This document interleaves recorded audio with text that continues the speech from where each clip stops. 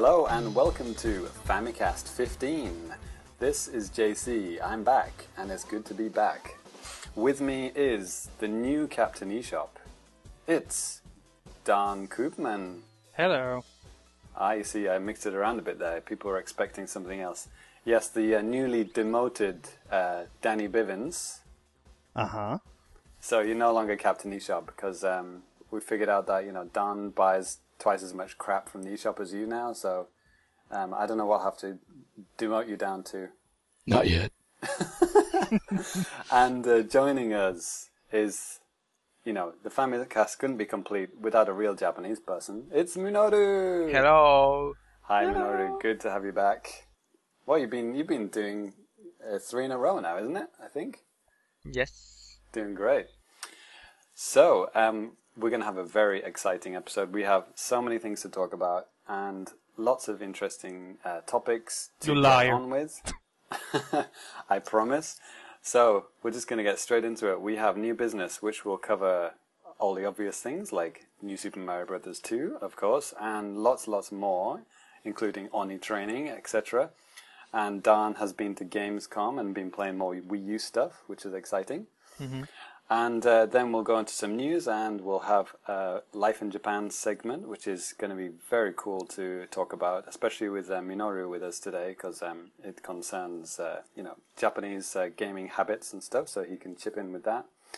And then we'll have a couple of letters from listener mail too, so stick around to the end. So let's get to it. So you just spoiled the entire episode. Indeed. Spoilers!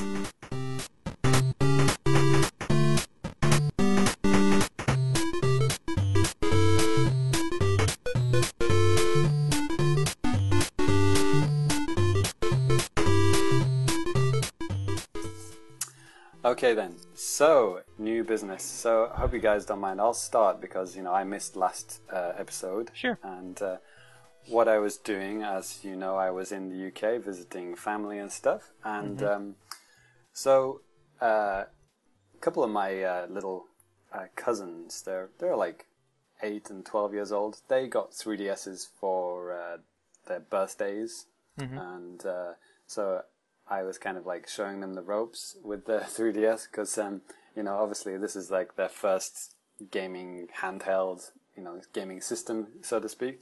So they didn't really know what's what. So it was kind of funny actually because it was kind of like one of those Chinese whispers type situations where I say, I work for a magazine called Nintendo World Report, and that gets passed along through various family members. So when I arrived, it was like, so James, do you work for Nintendo? So I'm like, oh yeah, I work for Nintendo in Japan. Of course I do, yeah. You know this guy Iwata? No. But anyway, so yeah, I was showing them all about their 3DS, and I was showing them that features they didn't know existed, like the eShop.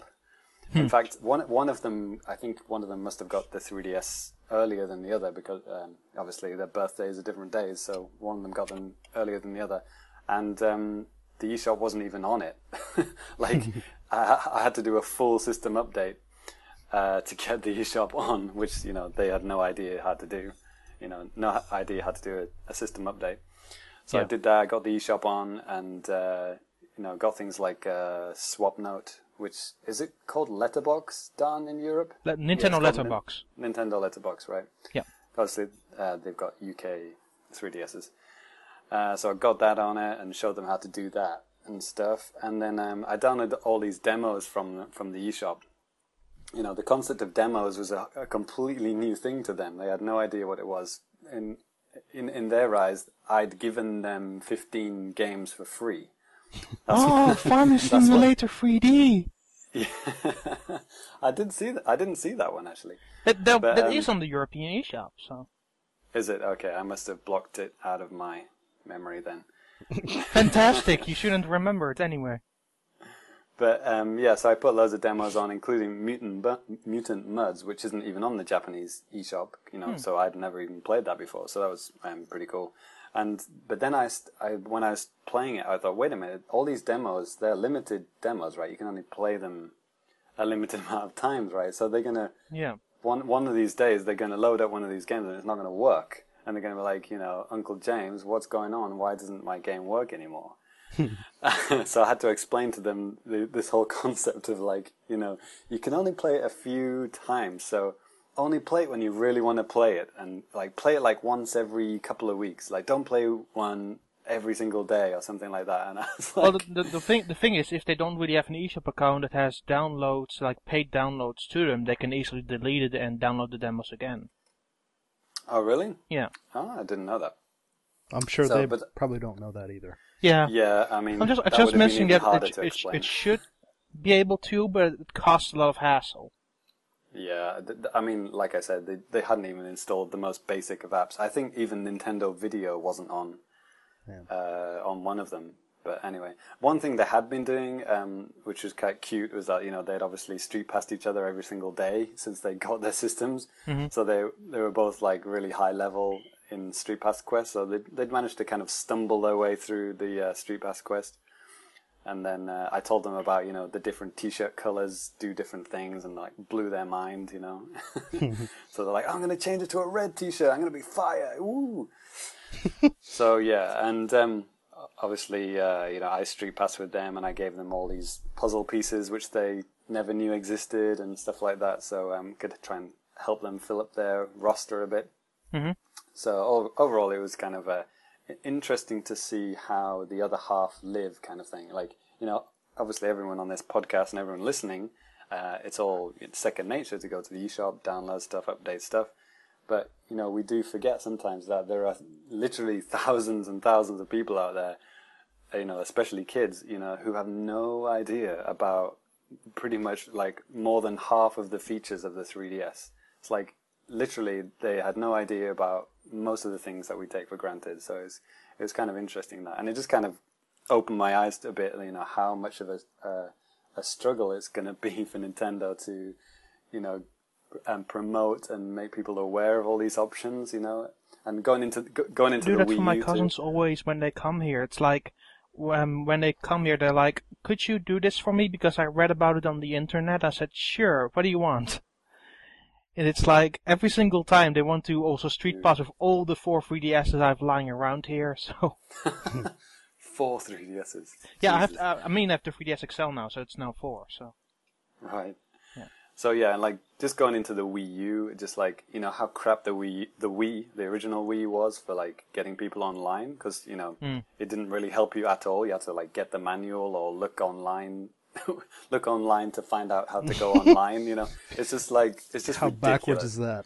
I mean, if you do a Google search for like getting your Wii online or something like that, there's all these forums of like mums and dads saying like you can get the Wii online. It's like, what does that even mean? They have no idea. So I just hope to God that they do something better with the Wii U, like bring up some message, make it really, really easy to do this. Later in the Wii's life, especially in Europe and America, they had this channel that would explain to you what you could do with the internet on Wii. Mm-hmm. And then they have like temporary buttons for like the internet channel, and for the other online features you could have on your Wii. So they did have to stride later in the Wii's life, but at the beginning it was really crap, and I agree on that. Yeah, there was a few of those situations with my cousins where like those temporary icons came up. It was like one the parcel, whatever you call it, the present that appears. Yeah. You click on it, it opens, but it's not actually there. It takes you to the eShop. Mm-hmm. But the Wi-Fi in my auntie's house like only works in like they've got quite a large house, and it only works in like one half of the house, and that half is not where the kids' bedrooms are. So like they're pressing the button, and it's like go to the eShop, and then it doesn't work, and they're like they don't understand why the internet doesn't work. So I had to explain to them about that as well. But anyway, and also their game collection was hilarious. Like. Like, they hadn't got Mario 3D Land. They didn't have Mario Kart 7. I think one of them had, like, this terrible dinosaurs game because he likes dinosaurs. Oh, that one. God, don't remind me. That was the only game he had, and the other one, who's a girl, I think she had Lego Harry Potter. Oh, that's a good title, actually. But that was the only games they had, and it was just like, you've got to at least have the basics before you get those. It's funny because the only 2 games that my cousins have are, I think, the original PAS on the 3DS, Pro Evolution Soccer, and Super Mario 3D Land. Oh, that's pretty good. That's a good collection. Yeah. So I actually gave them like a couple of games that I was done with reviews, so like FIFA, and they were really enjoying that. They were like constantly playing it, and they said they must give it back. But I said to them, no, keep it. And it's like they were really cute about it. I was like, nah, just play it.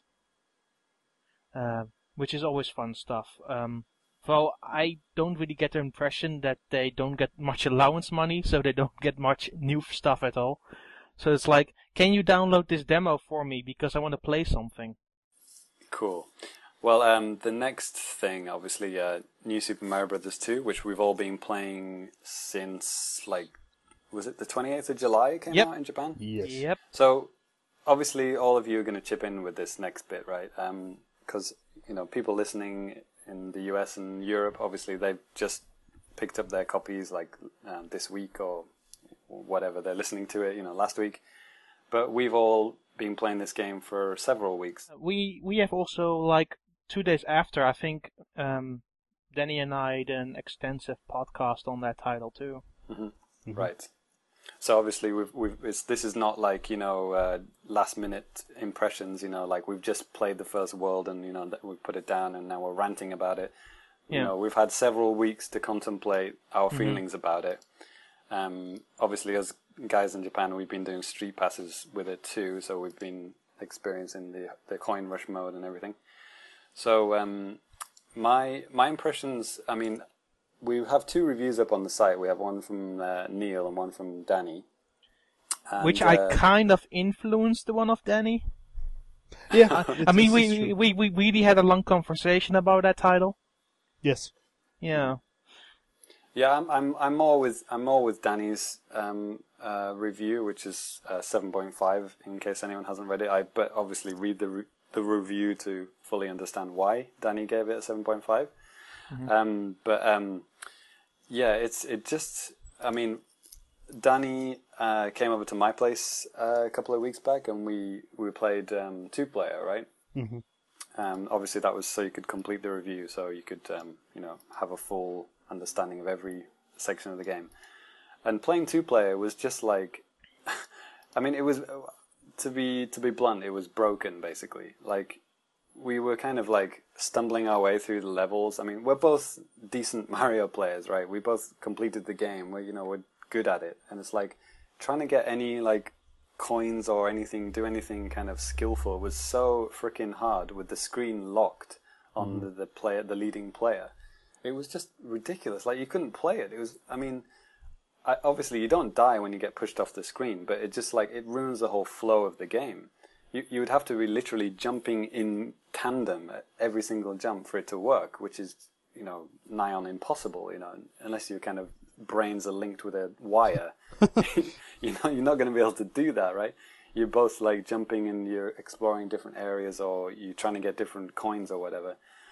And it just doesn't work. And so after that, we thought we'd have a go of the original New Super Mario Brothers. So we thought, what was the 2-player like in that game, right? So we both had the game. So we both booted it up and we started playing the 2-player game in that. And obviously you can't play the whole game in 2-player in the original New Super Mario Brothers, but it has a special mode where it's kind of like a versus mode. Isn't that the one with also where you could play multiplayer those mini games? Yeah. I'll get onto that in a minute. Yeah, but the main thing was this versus mode, and it's kind of like a looping. It's a scrolling stage, but it kind of loops back when you get to one side. You kind of go loop back into the other side, and it was just so much fun. Obviously screens weren't locked. You could go anywhere you wanted. You could get power ups. You could hit people. You could knock into them and grab their coins and stuff. I mean, it was so much fun, right, Danny? Mm-hmm. Yeah, it was awesome. And obviously, it wasn't the 1-player game. It wasn't. There was no purpose of it other than just for fun. It was just a multiplayer battle mode kind of thing. But it was so much fun, and it's if they can do freaking separate screens in the original one, which was done in 2006, Like, why the hell couldn't they do it in the newest one?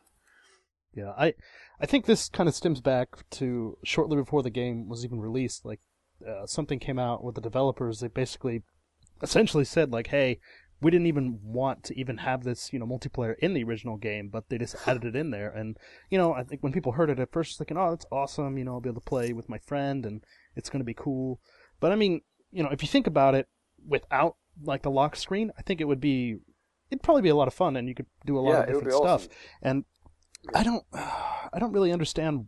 Yeah, why the hell is there a lock screen? Well, I mean, because it's one of these stupid what things. it does is, I mean, like when me and James are playing, like maybe I'm like hanging back a little bit. I'm trying to like get some coins, and all of a sudden James is going forward like a madman. Trying to get some coins or do whatever. And it's just kind of like the nature of the game. You can't play at in tandem. You're not going to be flying right next to each other and just right. jumping at the same exact time. That's just not going to happen.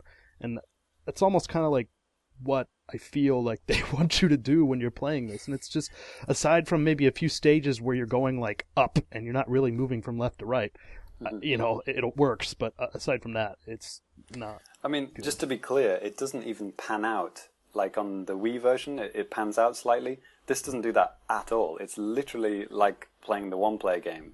So it's almost kind of like, like in the Sonic games with like Sonic and Tails. It's almost like that. It's just like one person being dragged behind kind of thing. It just doesn't feel right. It really feels like they added it in at the last second, and which they admitted to doing. So it's kind of obvious. They said literally it was an experiment.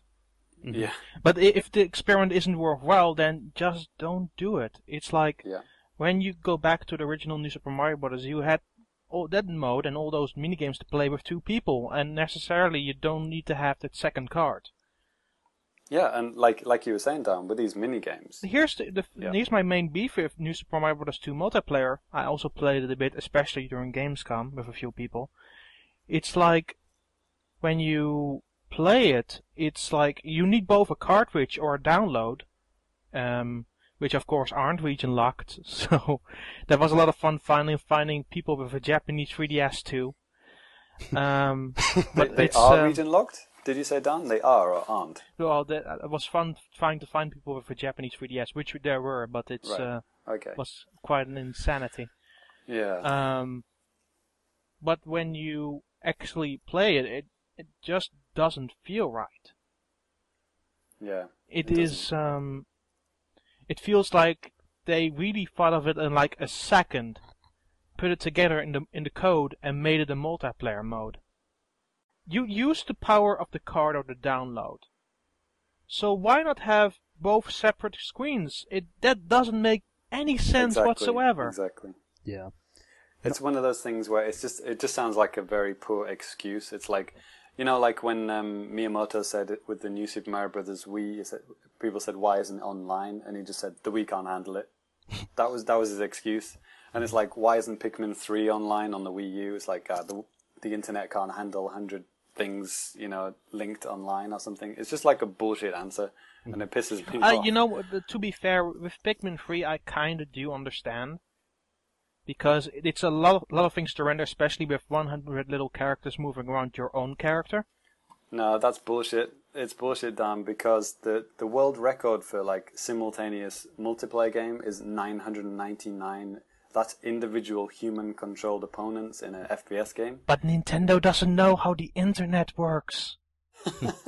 Yeah, Pikmin aren't human-controlled. They're AI, so there is absolutely no excuse. Sorry. Miyamoto can shove that one up his proverbial ass for that. They don't understand the internet, or they're using the wrong internet. I don't know. They're using the Nintendo internet. Dial-up. Yeah, they're using dial-up. Yes. Yeah, if this was on the Wii, if this was on the GameCube, sure, whatever. Okay, fair enough. But this is the Wii U, and they're already making excuses why things can't be online. It is not a good precedent to start a console life with.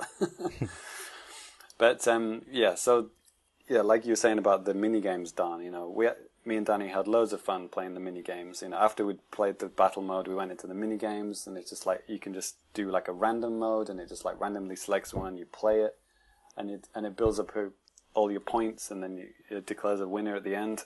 Me. Hey. And and it was just a lot of fun. I mean, I would have preferred an updated version of that rather than the bullshit 2-player that they put in. But then again, if they put an updated version of that, people would still bitch. And then if they didn't have a multiplayer in that, all people would bitch. There's like no way that you can, make Nintendo fans happy. Yeah, it would be bitching, but at least we'd have some fun. This is true. This is another beef I have with New Super Mario Bros. 2 and what made the original and the Wii version so great. They packed in like those extra features, like the power-ups, and with the Wii version it was the 4-player, and with the original were those minigames. With New Super Mario Bros. 2, you don't have either.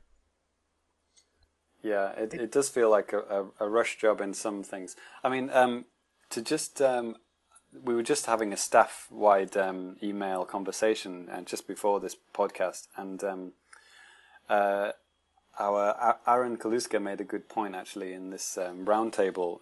I don't know if this is going to turn into a feature. It may or may not do, but I'll just what he said in his email is that this game was made by the younger crowd. This is not by the older crowd. This is like they said in that Iwata Asks, they had what was it called? The seminars, the Mario seminars, School.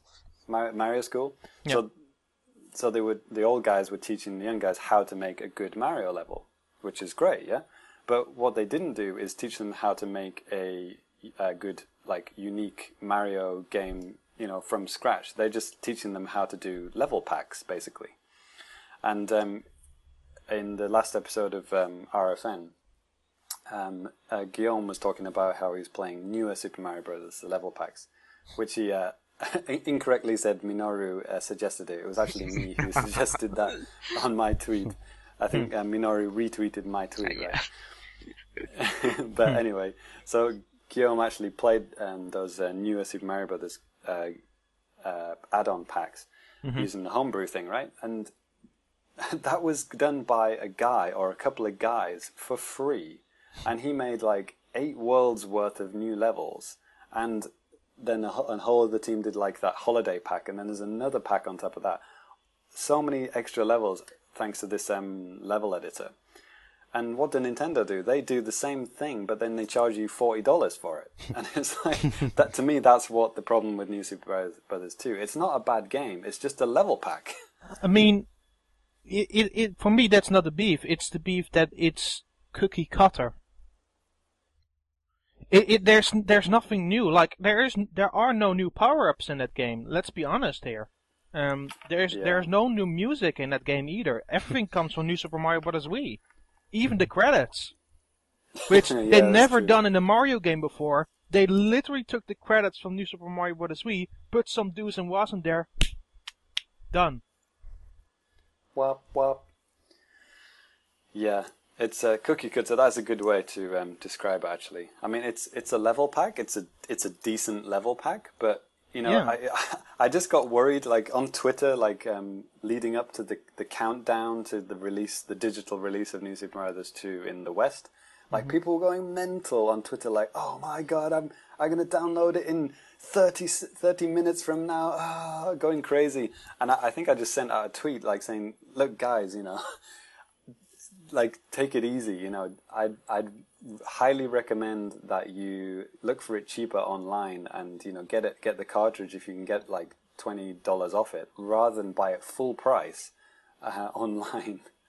And some people took my advice, many people didn't, and then like literally it was like after midnight, it was like 12:30 or whatever, 1 o'clock in the States, and it's like, yeah, I'm beginning to regret my purchase.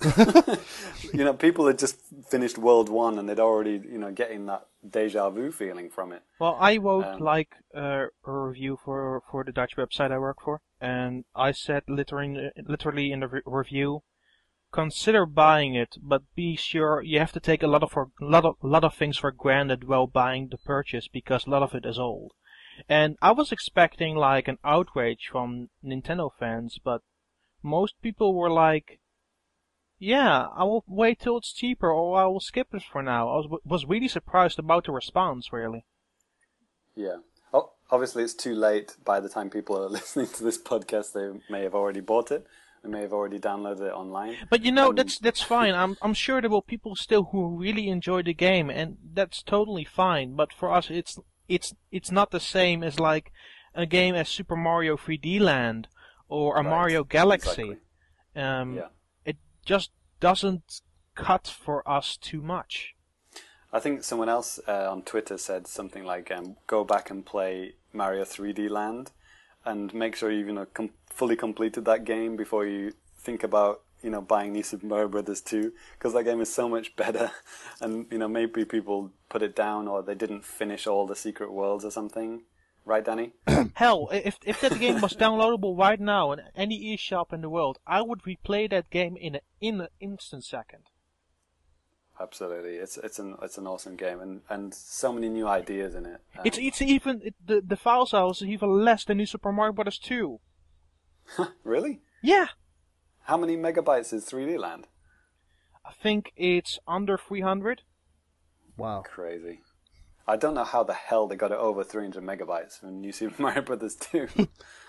More do's and wops and stuff, probably. Yeah. Every Y is an extra megabyte. Yes. Yeah. Yeah. Just to quickly go back to the original one. One thing the graphics in the original one are pretty bad. I mean, it does look like an N60. The Mario looks like N64 Mario, but the gameplay and the palette and the graphics are exactly the same. Sure, it's higher resolution. The 3DS one is probably taking from the Wii version, like the assets from the Wii version, but the Wii version was just a high-res version of the DS one, right? So it was shocking how similar it was, like really shocking. Like, go back and play New Super Mario Brothers and just see how similar it looks. Yeah, and maybe download. There's also the DS ROM hack is a lot harder to do, because obviously you need one of those what do you call it? Hacking cartridges things, R4 like an cards. R4 kind of thing. Yeah. It's a little bit trickier, but someone has recreated Mario Brothers 3, the NES game, has redone that whole game in those assets, and also several other Mario games. So just to show, people asking Nintendo, "Oh, remake this, redo this." Don't worry about it. The fans have already done it, and they did it much better and for free. So yeah, something to consider. Here's the thing. I'm kind of wondering now what Nintendo is going to do with the DLC. Yeah, me too. Yeah, we should talk about because that. they will definitely see this response. I mean, granted that they will see it too late because the game is now out in stores and shipped, but they will see the response from people like, "This feels too similar." On a technical note, where the hell are they going to sell these games? Because it doesn't have an in-game store. I think they just hid it somewhere. I don't know. I'm guessing that, like, when you go to the coin rush mode, because it often not updates, but it kind of accesses the internet, doesn't it? Like when you first start it, Yeah. and it says, there have been 32 trillion coins collected in the world or whatever. Right? Yes, yeah. I'm pretty sure that that checking system, someone at Nintendo is going to flick the switch, and then you go to coin rush mode, and then when you select the levels, there'll be an additional one. They will talk about it at the next Nintendo Direct. It's like DLC levels are now available directly after this conference. Did they say they were going to do free ones first? I have no idea, actually. That's a good question. Yeah, I don't remember them talking about price at all. Free or, paid or whatever. But I would assume because it's Nintendo, the price is probably going to be paid. So I got a couple of $100 left in my eShop wallet. I might buy one. You have enough for half. I like half. the coin rush. So now we've shat on it a lot. I can tell you about the bits that I do like. The coin rush mode is pretty awesome, and the Street Pass mode is actually, I think, I hope you guys agree with me that this is one of the best Street Pass modes since Street Pass Quest, because there's actually a purpose for doing this thing. I really like the mode in Mario Tennis Open. where Okay, you I haven't where played you, that. where you get random meets where you could play with several little games in Street Pass, Okay. which was really cool. And you also get a lot of good gear and coins out of it if you get a string that you can beat Mii's in a row. So Okay. that's pretty neat. I think this one Coin Rush is at the same level as that, where it really adds to the value of a game. Yeah, it's good and bad because, like I said, I think it's one of the best uses of Street Pass. It's a very good way to get extra coins to help you towards your 1,000,000 coin goal. Because I think I thought that you had to beat somebody to get their coins, but I passed somebody who had 30,000 coins on one stage. One set of stages, and I was like, holy shit! I got like 4,000 on that one, and I got 30,000 coins added to my total, and I was like, what? So it really pays. Like, they obviously listened. Maybe they listened to that Famicast episode where I was shitting on the Mario Kart 7 Street Pass thing. Like, with the problem with Mario Kart 7 is that no matter how many people you raced, you didn't get any coins and you didn't get anything to help you in your main game at all. But with this one, like I said, if you win or lose, you get coins. So as long as you complete the 3 stages without dying, you will get that guy's coins. So if the guy is a legend with 30,000 coins, which is the max you can get in any set of stages, then you get that. So you can really go to 1,000,000 very quickly by doing Street Pass. Which Again, awesome. that's kind of the same with Mario Tennis Open. Even regardless if you win or lose, you get something out of it. And that makes Street Pass worthwhile. I definitely, I had my European and my Japanese 3DS with me. I was constantly just playing around with Mario Tennis Open and New Super Mario Bros. 2, just collecting those Street Pass hits. What, from yourself? From the Gamescom floor where the people were playing with that game. Oh, Gamescom. Okay, Yeah. okay, gotcha. Yeah. So yeah. And also a little pro tip: the little star icon. If you star something, then that keeps it. So when you Street Pass more people, then it doesn't get deleted. If you don't do that, then it'll just delete whatever's there and it'll just replace it with the new ones. Yeah, I found one that was really effective, so I saved it with the star feature. Yeah, exactly. If you get the one, I've forgotten what stage. I think it's 4-2. You start off and you can get loads of coins by bouncing on these Goombas one after another. Like, they infinitely come out this pipe, and that is a really good way to get coins if you're a gold Mario, because you get like 50 coins with every bounce on the head. So you can get easily get 5,000 coins in the first stage, and then double it again. Oh god! You'll get 20,000 coins easily, as long as you don't die, and as long as you hit the top of the flagpole. That's the important thing. If you miss the top of the flagpole, then you're screwed. Well, not screwed, but you just you miss out on a lot of coins. Yeah. It doesn't seem in the regular game. It doesn't seem as exciting to hit the top of the flagpole as it was in Super Mario 3D Land. Yeah, no golden flagpoles. They took it out. Yeah. And you don't. And another thing, you don't need all those big coins you see in those levels. You only need 90 for the Star World, and that's it. Yeah, I thought that was a bit weird. That was strange. Yeah, because I was worried that because you needed them all in New Super Mario Bros. Wii to collect all those separate star levels. You needed them all for the crown level in Super Mario 3D Land. Yeah. And now we have New Super Mario Bros. 2. It's 90. Enjoy. Yeah. It's quite strange. I thought that once I'd opened it, then each level would require another 95 or 100 or whatever. But nope, that's it. You open it and that's it. It's unlocked forever. Yeah. So it's a bit strange. And also, you unlock paths on the way, don't you? You use 5 coins to open up a certain path. Well, it's not very often. It's 2 or 3 times where an extra level is hid behind a coin total, because the rest is hidden in the levels itself. Danny, you got me really worried that I'd spent all my coins and I would not be able to open the Star World at all. Yeah, but I think you were a little bit more. I don't know. You were going after the coins actively. I was just kind of just nonchalantly playing through, and realized I didn't have 90 coins. So that's why I was like, crap, because I'd spent some once, and then I don't think I'd heard or read something about that, you have to have this or that, and I was like, oh crap, I'm not gonna go to these stupid mushroom houses. I don't need to, I'm not gonna pay my coins for that. That's dumb. Yeah. And also, that's a good way to save it, because you can't save it until you've completed it once. Yeah, I mean, I finished the game and it was at 95, and I was like, 90, I'm done now, great. Speaking about the saving, I don't understand that. I don't understand why this doesn't let you save anywhere you want from wherever you start. I mean, yeah, it doesn't really take too long to get to a save point, but it's like, man, that sucks. But you can always save in the menu. Can you? It's the second option if you go to start. Nope. After you beat it. Oh, after you beat it, okay. Yeah. Yeah. So I mean, after you beat it, then it's fine. It doesn't matter. Okay. That's just kind of annoying. I don't know. I see. The only other kind of good addition that they've done to this game, I do like what they did with the cannon levels.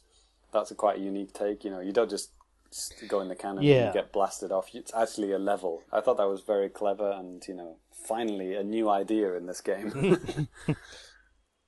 Have you ever guys had one of those rainbow stages? Oh yeah, yeah. Not yet. It kind of the first, before the first level, it just starts like flashing like a rainbow, and you go back to it, and I don't think you can die. It's just you're just showered with coins. It's amazing. Just golden a very shower. Colorful level. The golden shower level. But it's just fun. And it looks cute as well. Yeah, it's good. Yeah. Are there any other good points of the Super Mario Brothers 2? Minoru, do you have any good things to say about it? Well, I also bought a 3DS XL with digital copies of New Super Mario Brothers 2, and I beat it in 6.5 hours with, I think, 12,000-ish coins. But I didn't feel like keep on playing it just to collect 1 million coins. Because, as many of you said, I couldn't find any motivation to collect 1 million coins. Well, I had 1 million coins. I started over, and getting 1 million coins actually quite sucks. Why did you start over? Because I just wanted to start anew. I just wanted to start that game all over again. Because I wouldn't feel the need to start or go back to that game at all, especially in Coin Rush. Mm-hmm. Okay.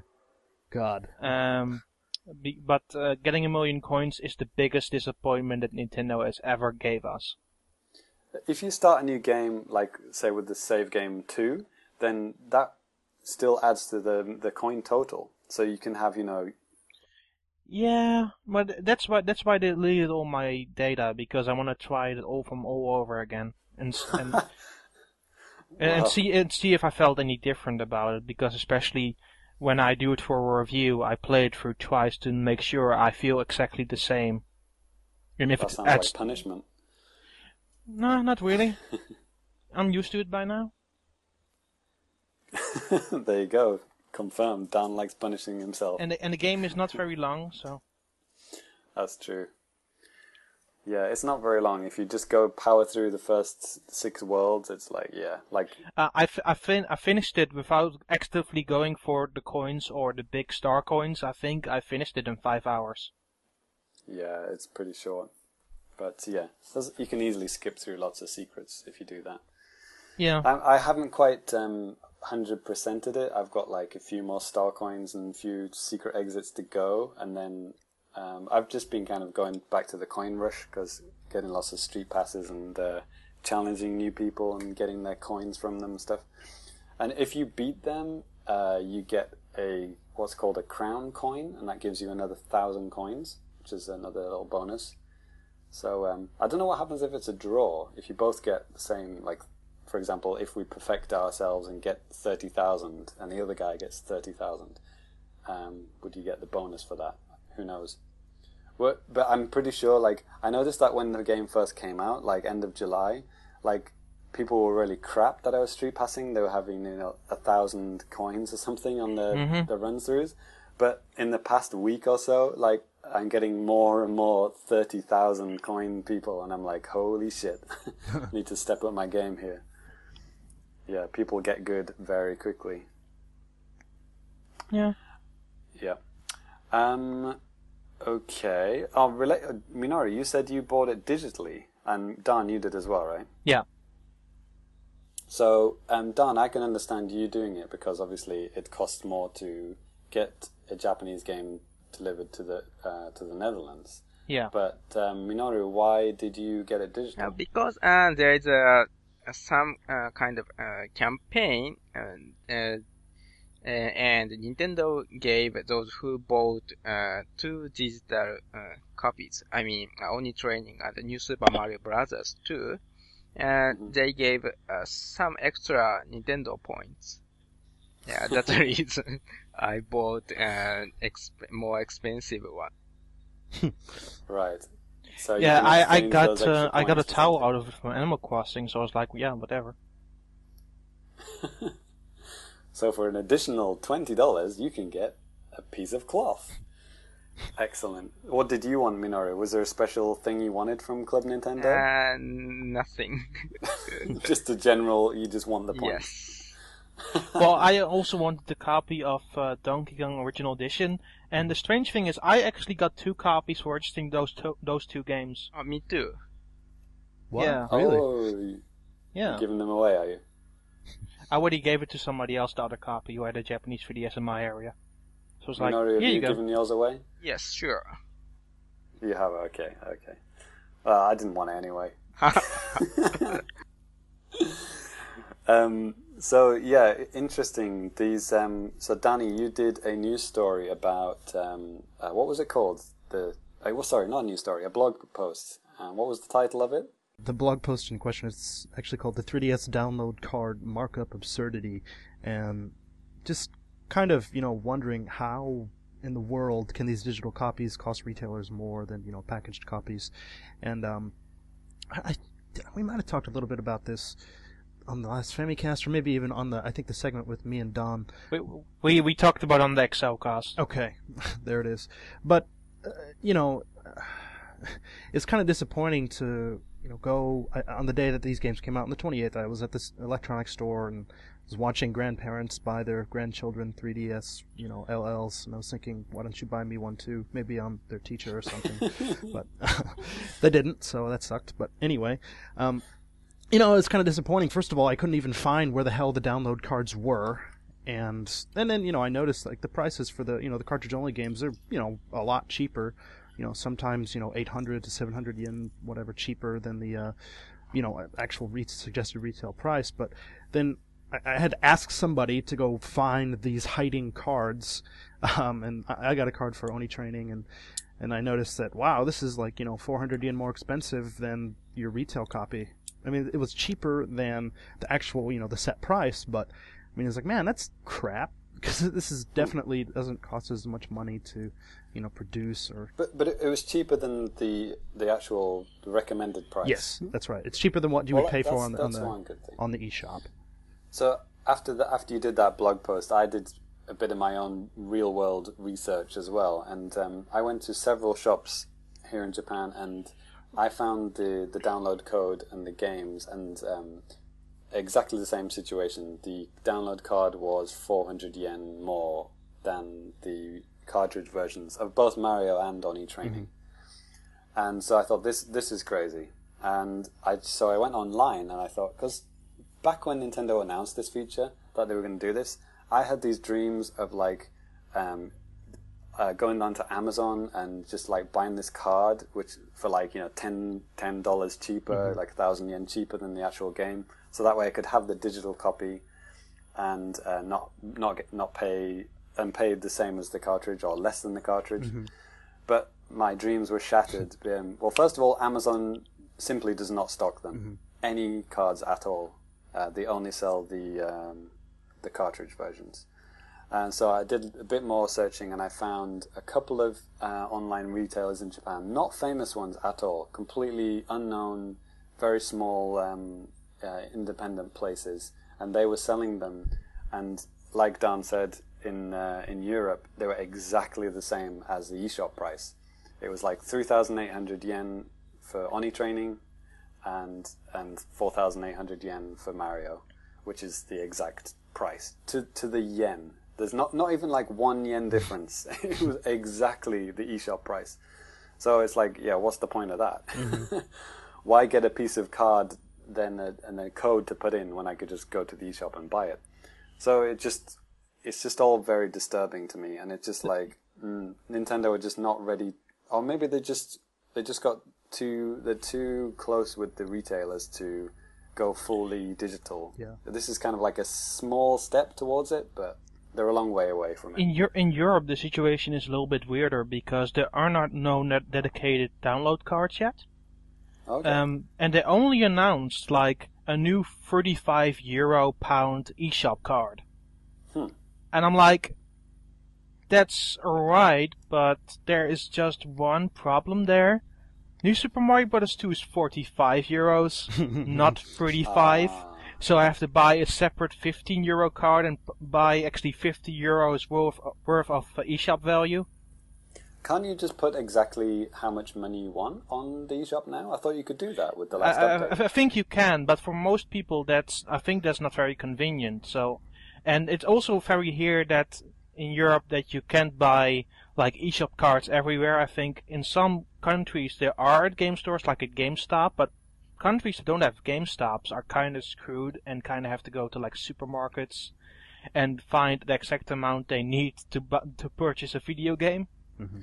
And am I right in thinking that a £10 or a €10 card is exactly €10? You're not saving any money, right? Well, yeah. Well, there are no €10 cards. It used to be with the points cards, like 1,000, 2,000, 3,000. But with pounds and euros, it's now 15, 25, 35. But you don't save any money by buying the cards in the shop, right? No, so the taxes might are as well just do it the online. taxes are already inside, so there's no difference between what you would buy in the eShop itself or buy in like the store to get yourself a nice eShop card. So isn't it a confusing message that Nintendo is sending? Is like, we're going online, we're going digital, you can download these games, but we don't want you to save any money, so you might as well buy the cartridge. It's like...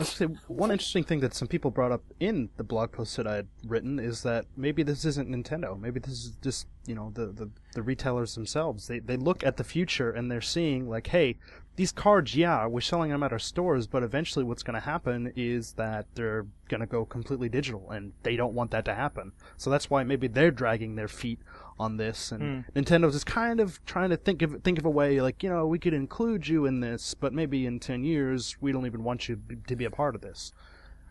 I think it's like some kind of psychological training that Nintendo have to do to the retailers. It's like, if somebody's scared of spiders, like you put them in a room with like a really small spider really far away, and then you calm them down. You say everything's okay, and then you introduce a bigger spider, and it gets closer and closer until there's a massive spider on the head. And it's kind of like that. It's like you've got these cards in your shop, but it's okay because they're more expensive, so people won't buy them. And then they'll slowly, increase, reduce the prices, and they'll increase the amount of games that are available. And then before they know it, the shop is full of download cards for cheap prices. Well, then I was going to say, after that, then there just won't be any games at all, theoretically. So, I think retailers are, really looking at that as a reality. So, they're just kind of scared. They don't want to lose that, bit of market. The only thing that was actually cheaper on the eShop than in retail stores is, surprisingly enough, New Art Academy. Because New Art Academy is on the eShop €35 and in stores it's 40. There you go. First saving online. There you go. Yeah, but the other two, like Freaky Forms Deluxe and New Super Mario Bros. 2, are exactly their retail price.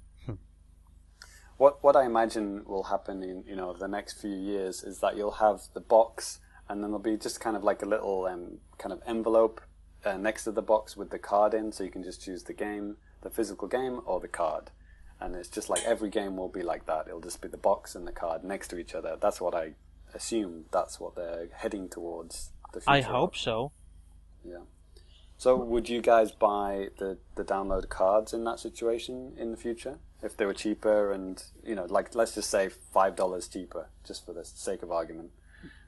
For me, it kind of depends on the game. Like most games, I probably don't mind having like a physical cartridge, like Mario.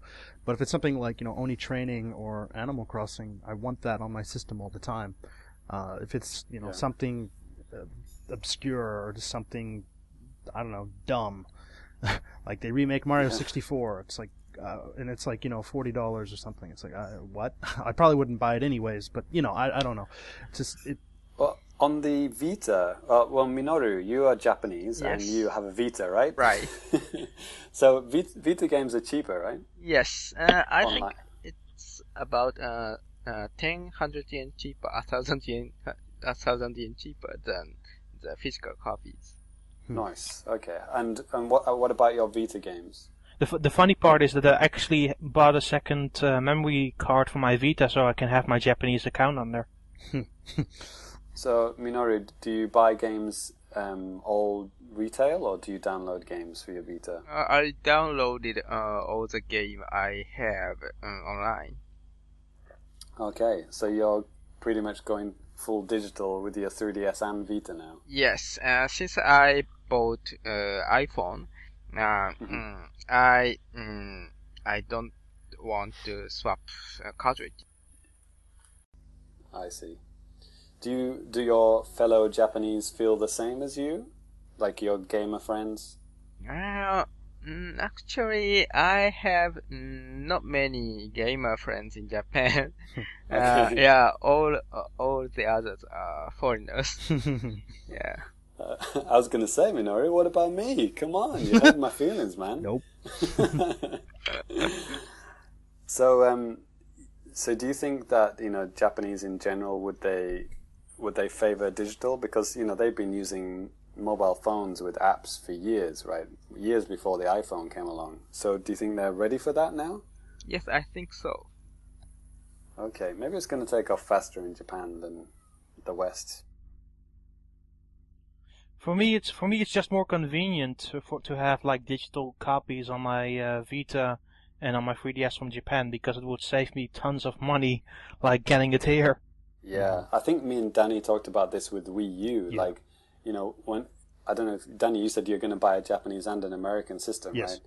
And I may end up buying just one of those. I don't think I'll buy two Wii U's, but either way, I'm going to save a lot of money if I get an American one by just downloading games, like Daan's doing at the moment with Japanese games.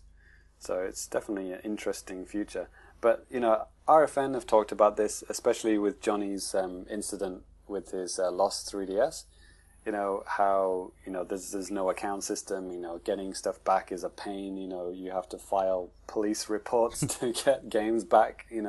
Stupid things like that, which could all be fixed with an account system, but which the 3DS doesn't really have at the moment.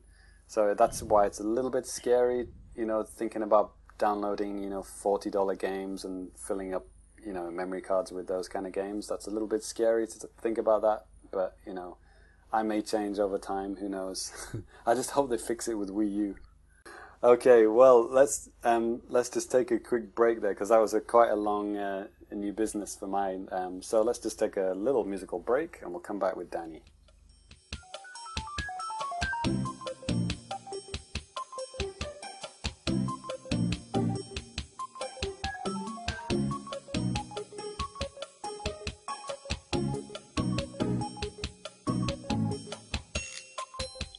So, Danny, what you been playing, dude?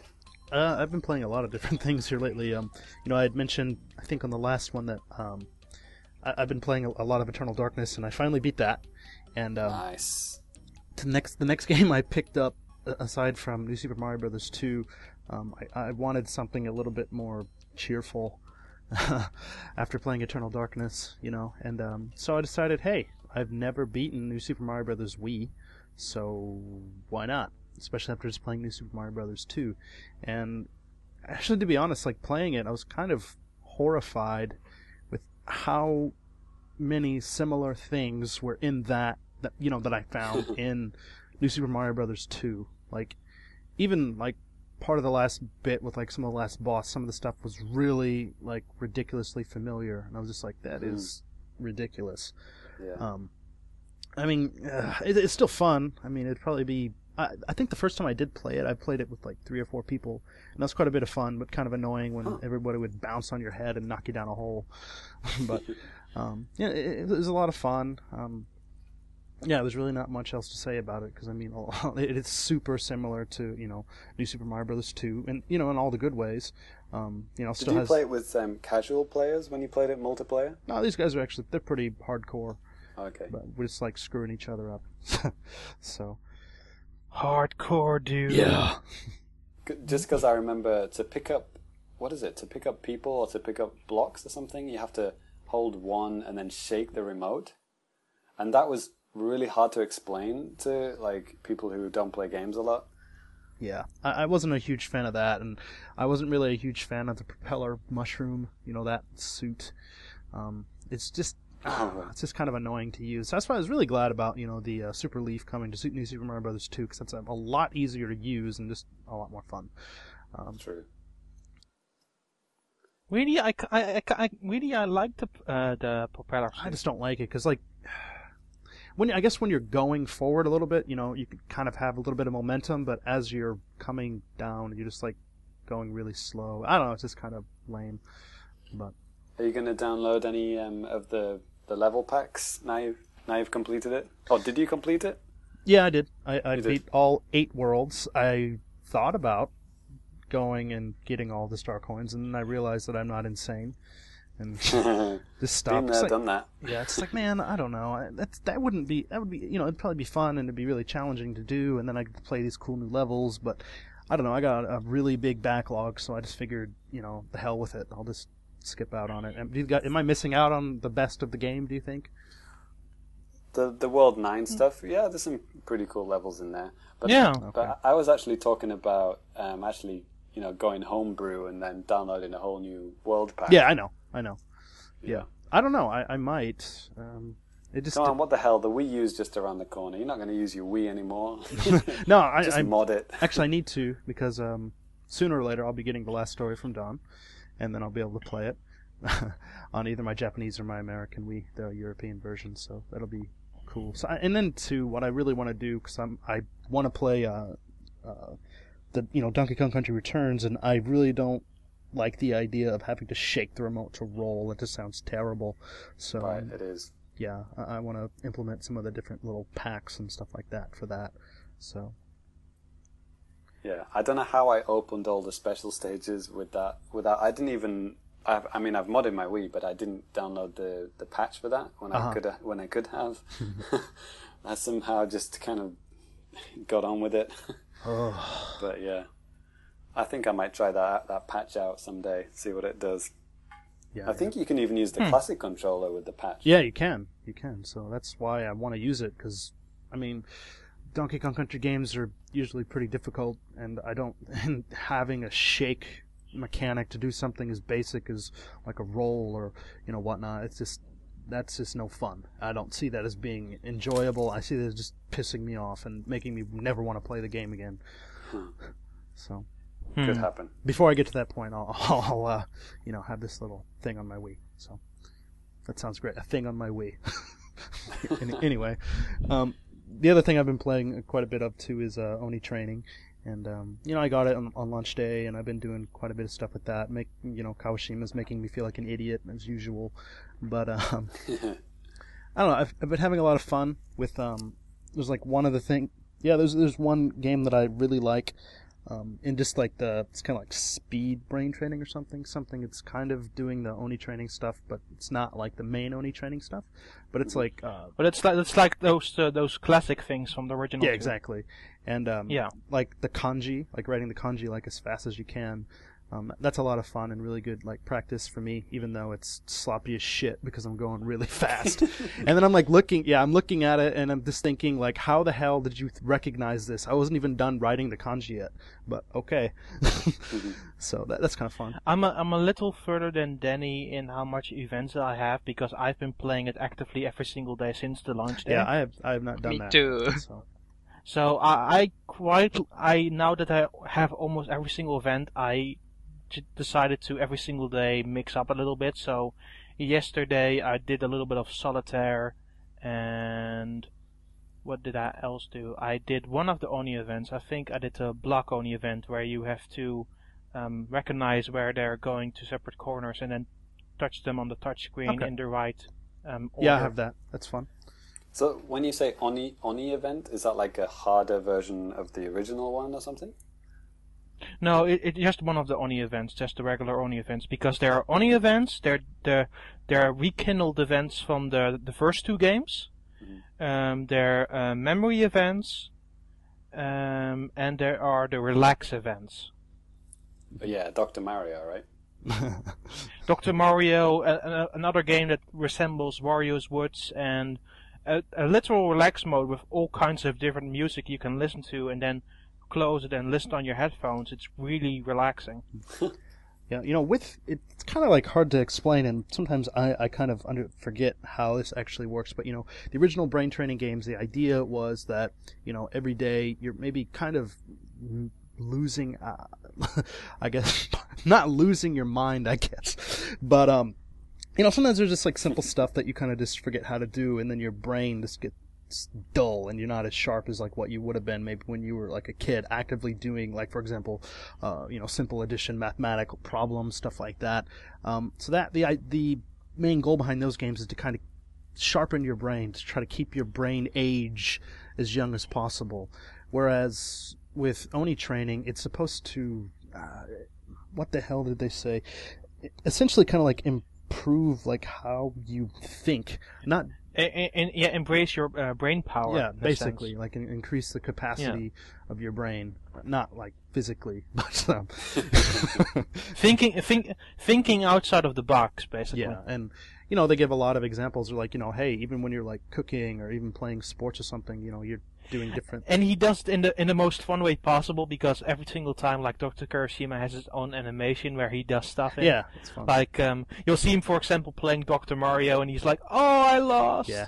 Even sometimes you see him like playing, like, I think he was playing brain training one time, basically, with his DS, like turned sideways and stuff. And no, he was playing Dr. Mario. Okay. I just completed the Street Pass puzzle of Oni training, and in that one, when you complete it, the animation is him like checking his mobile phone. Oh yeah. It's got one of those little like Keitai beads kind of hanging off it. Yeah, just like a salary man. It's great.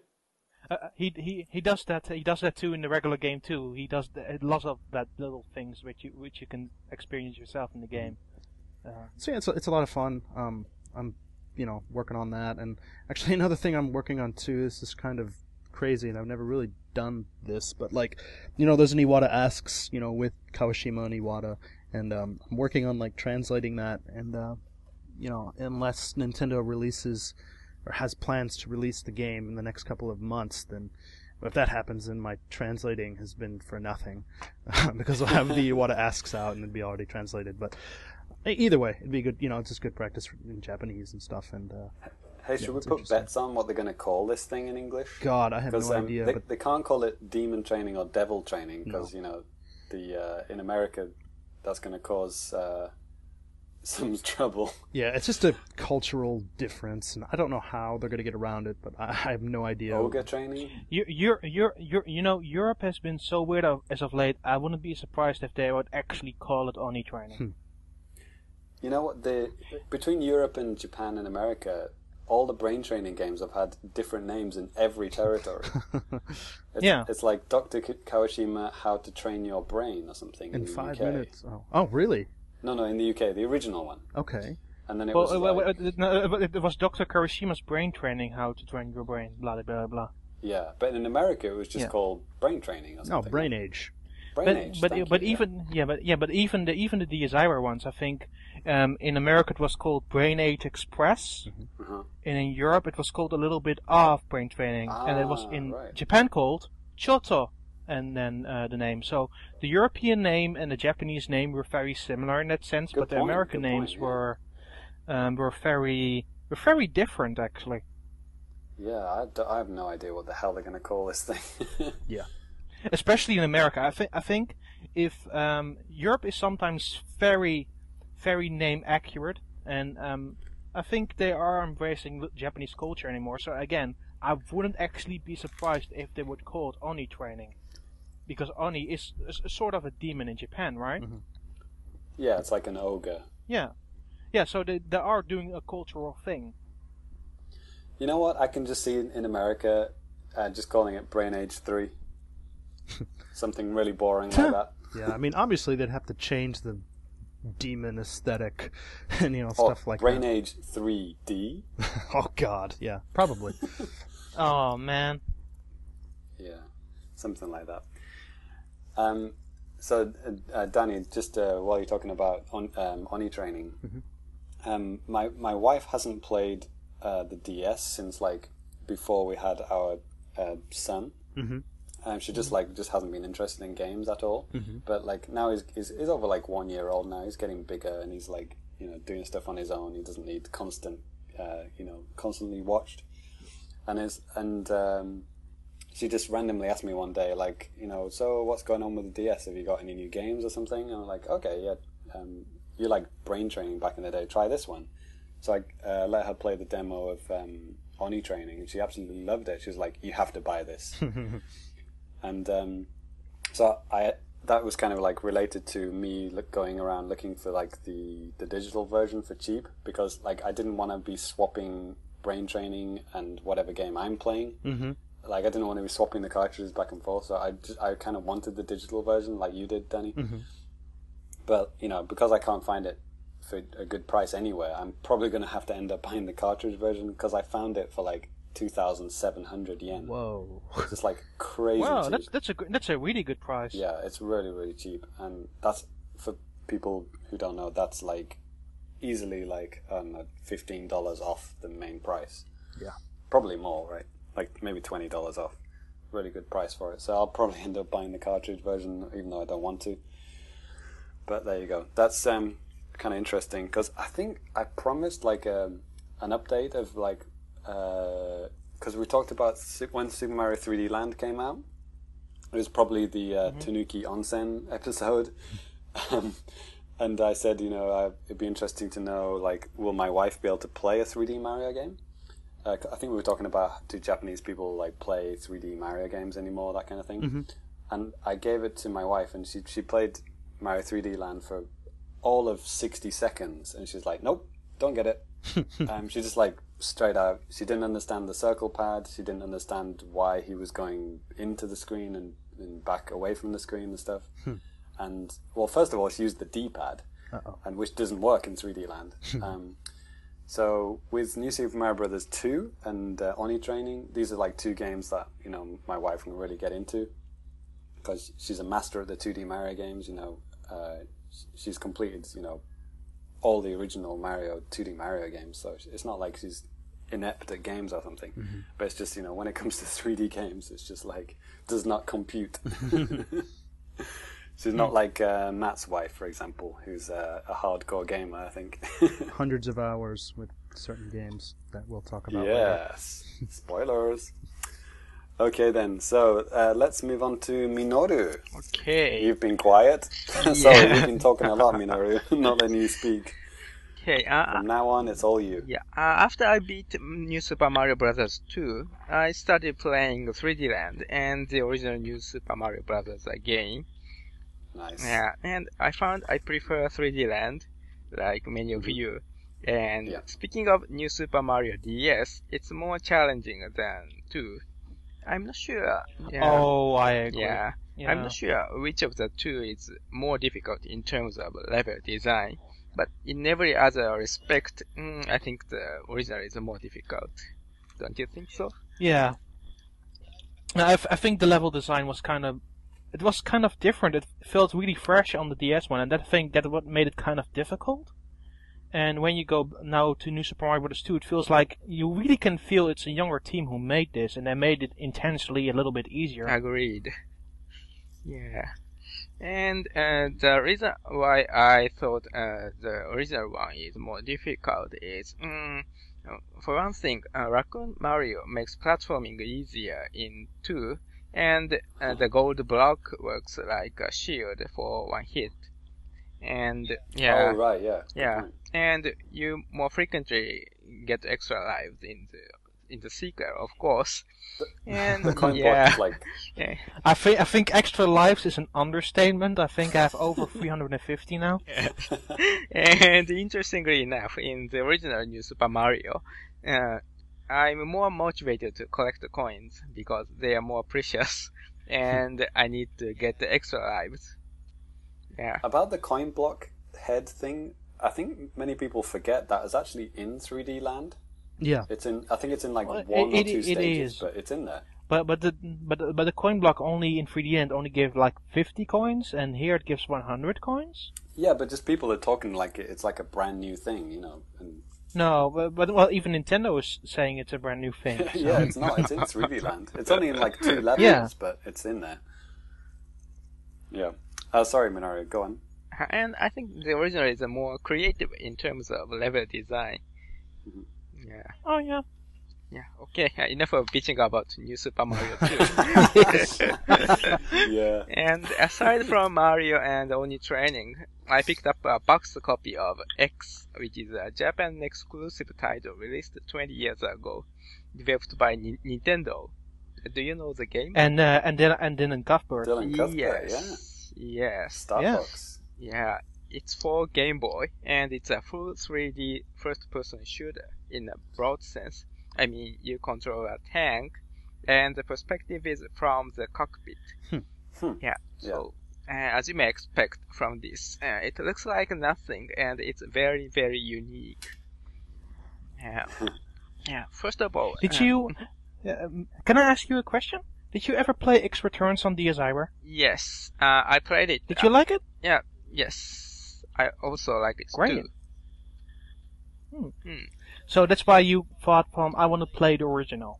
Well, to me, it's the opposite. I Okay. picked up the original X first. Ah, okay, Yeah. I see. Okay, and the reason why it's very unique, first of all, this game is technology driven as well as technologically ambitious. For example, in the manual, you expect the story comes first, but actually, before the story, you'll see a passage titled on the 3D effect. It starts like 3D space simulation is a technology to reproduce faithfully 3-dimensional space where we ordinarily live via advanced programming technique. Blah blah blah. And That's of course, amazing. yeah, it's rare. And of course, 3D does not mean stereoscopic 3D here, or it does not mean polygonal 3D either. Wireframe, right? Yeah, yes, in this game, everything is represented in wireframe, and no sprites are used. For example, when you beat some kinds of enemy, you'll get a wireframe mushroom, because this is a Nintendo title. Huh. That's Yeah. awesome. Yeah, and it replenishes your armor, interestingly enough. Yeah, Does it naturally. go dillit? No, Alright. actually not. And naturally, it's its art style is literally minimal and very, very simple. So actually, it's sometimes difficult to identify things, but in most cases, it's okay. And even your supervisor is represented in wireframe. You see his head alone floating just like Dr. Kawashima. And, That's yeah. amazing. Yes, and the boss is hilarious, and he has no horns, but in tutorials, if you don't follow his instruction, he gets mad, like, you idiot, do as I told you, or in the battlefield, you would be killed, and he slaps you. It's funny. Yeah. Is that like does it look like an Oni?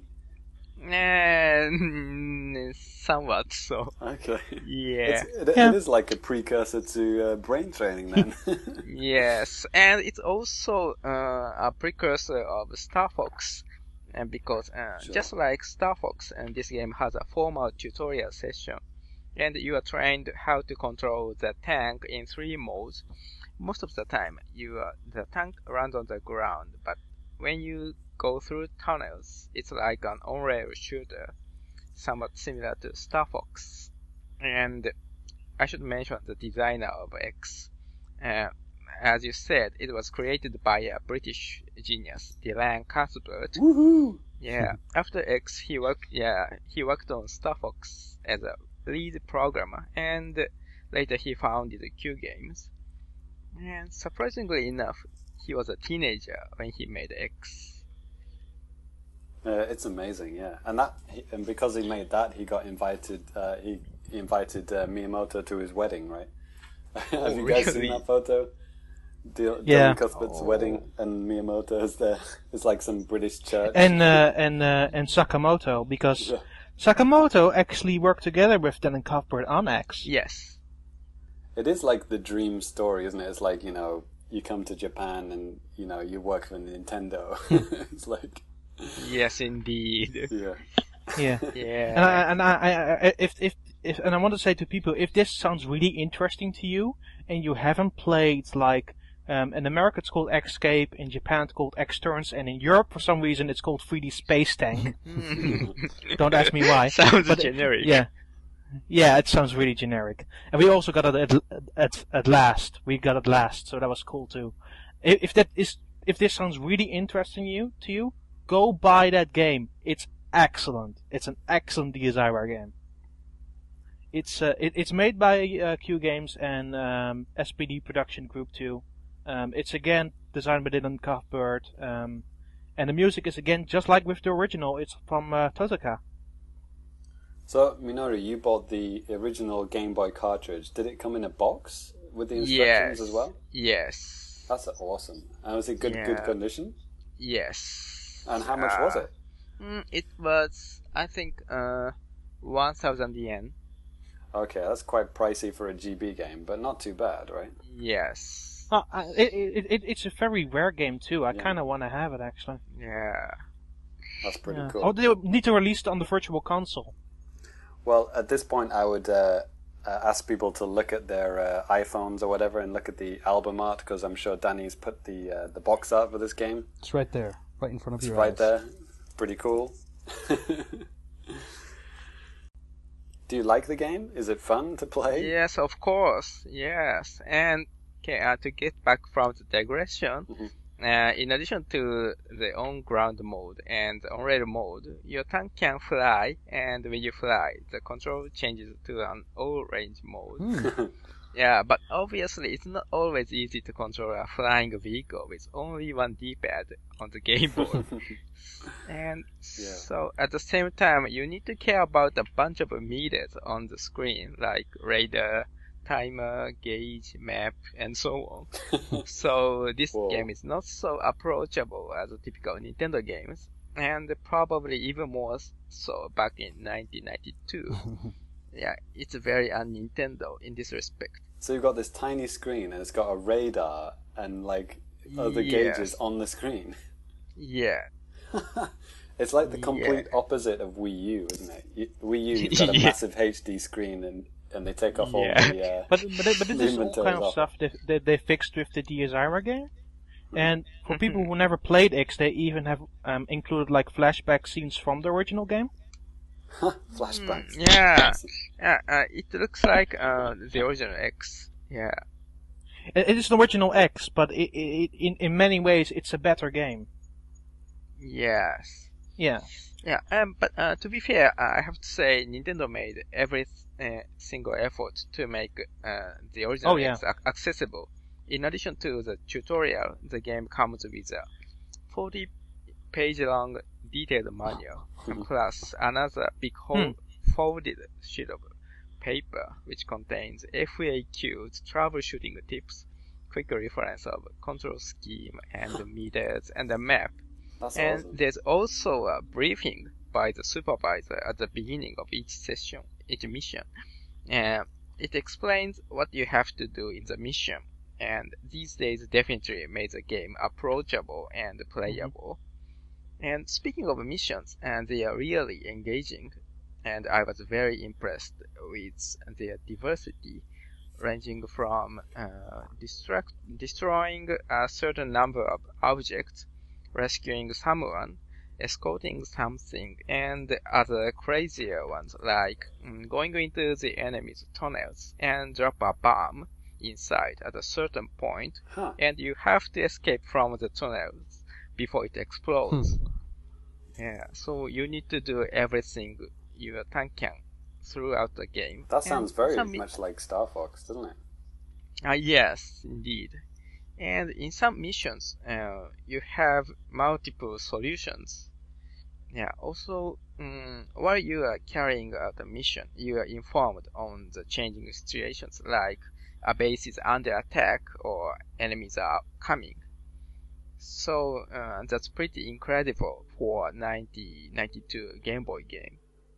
Absolutely, yeah. Yeah. Absolutely. Yeah. So I think it's really a shame that this very un-Japanese first-person game was not and has never been released in the West. And it's a game for Western gamers, I think, rather than a game for Japanese gamers. And if it had been released in the West in 1992, it definitely would have blown every single Western gamer's mind. But at least they fixed that with the original. And again, I think it's a game that released was in 2010. I think that everybody owns it to itself to at least buy that game. Because it's one of the best games on the DSiWare. It's like Star Yeah. Fox Zero, the prequel. According to Wikipedia, Hip Tanaka did the soundtrack as well. Has it got Yes. some good music? Yep. Wow. Yes, and all the soundtracks are great, and I think one of them are used in the Super Smash Bros. Brawl. Oh, really? Awesome. Yeah. You can just go to the jukebox mode, right, and find it. Cool. Yeah. Yeah. Awesome. What a blast Yeah, from so- the past. Yeah. Yeah. So I hope it will be released worldwide on 3DS Virtual Console, Ah, good point. or releasing a 3D Classics remake may be better because it's a 3D game and it really deserves to be called a classic. Nice.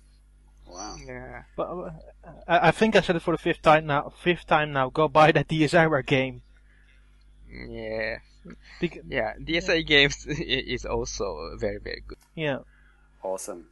Okay then, so let's wrap up some new business with Daan. So, Swinging your arms in the air like I just don't care. so Daan, you have been to Gamescom, which a Yeah. couple of episodes back you said is better than E3. So was it better than E3 this year? I mean, I didn't say it was better. I said it was bigger. Bigger.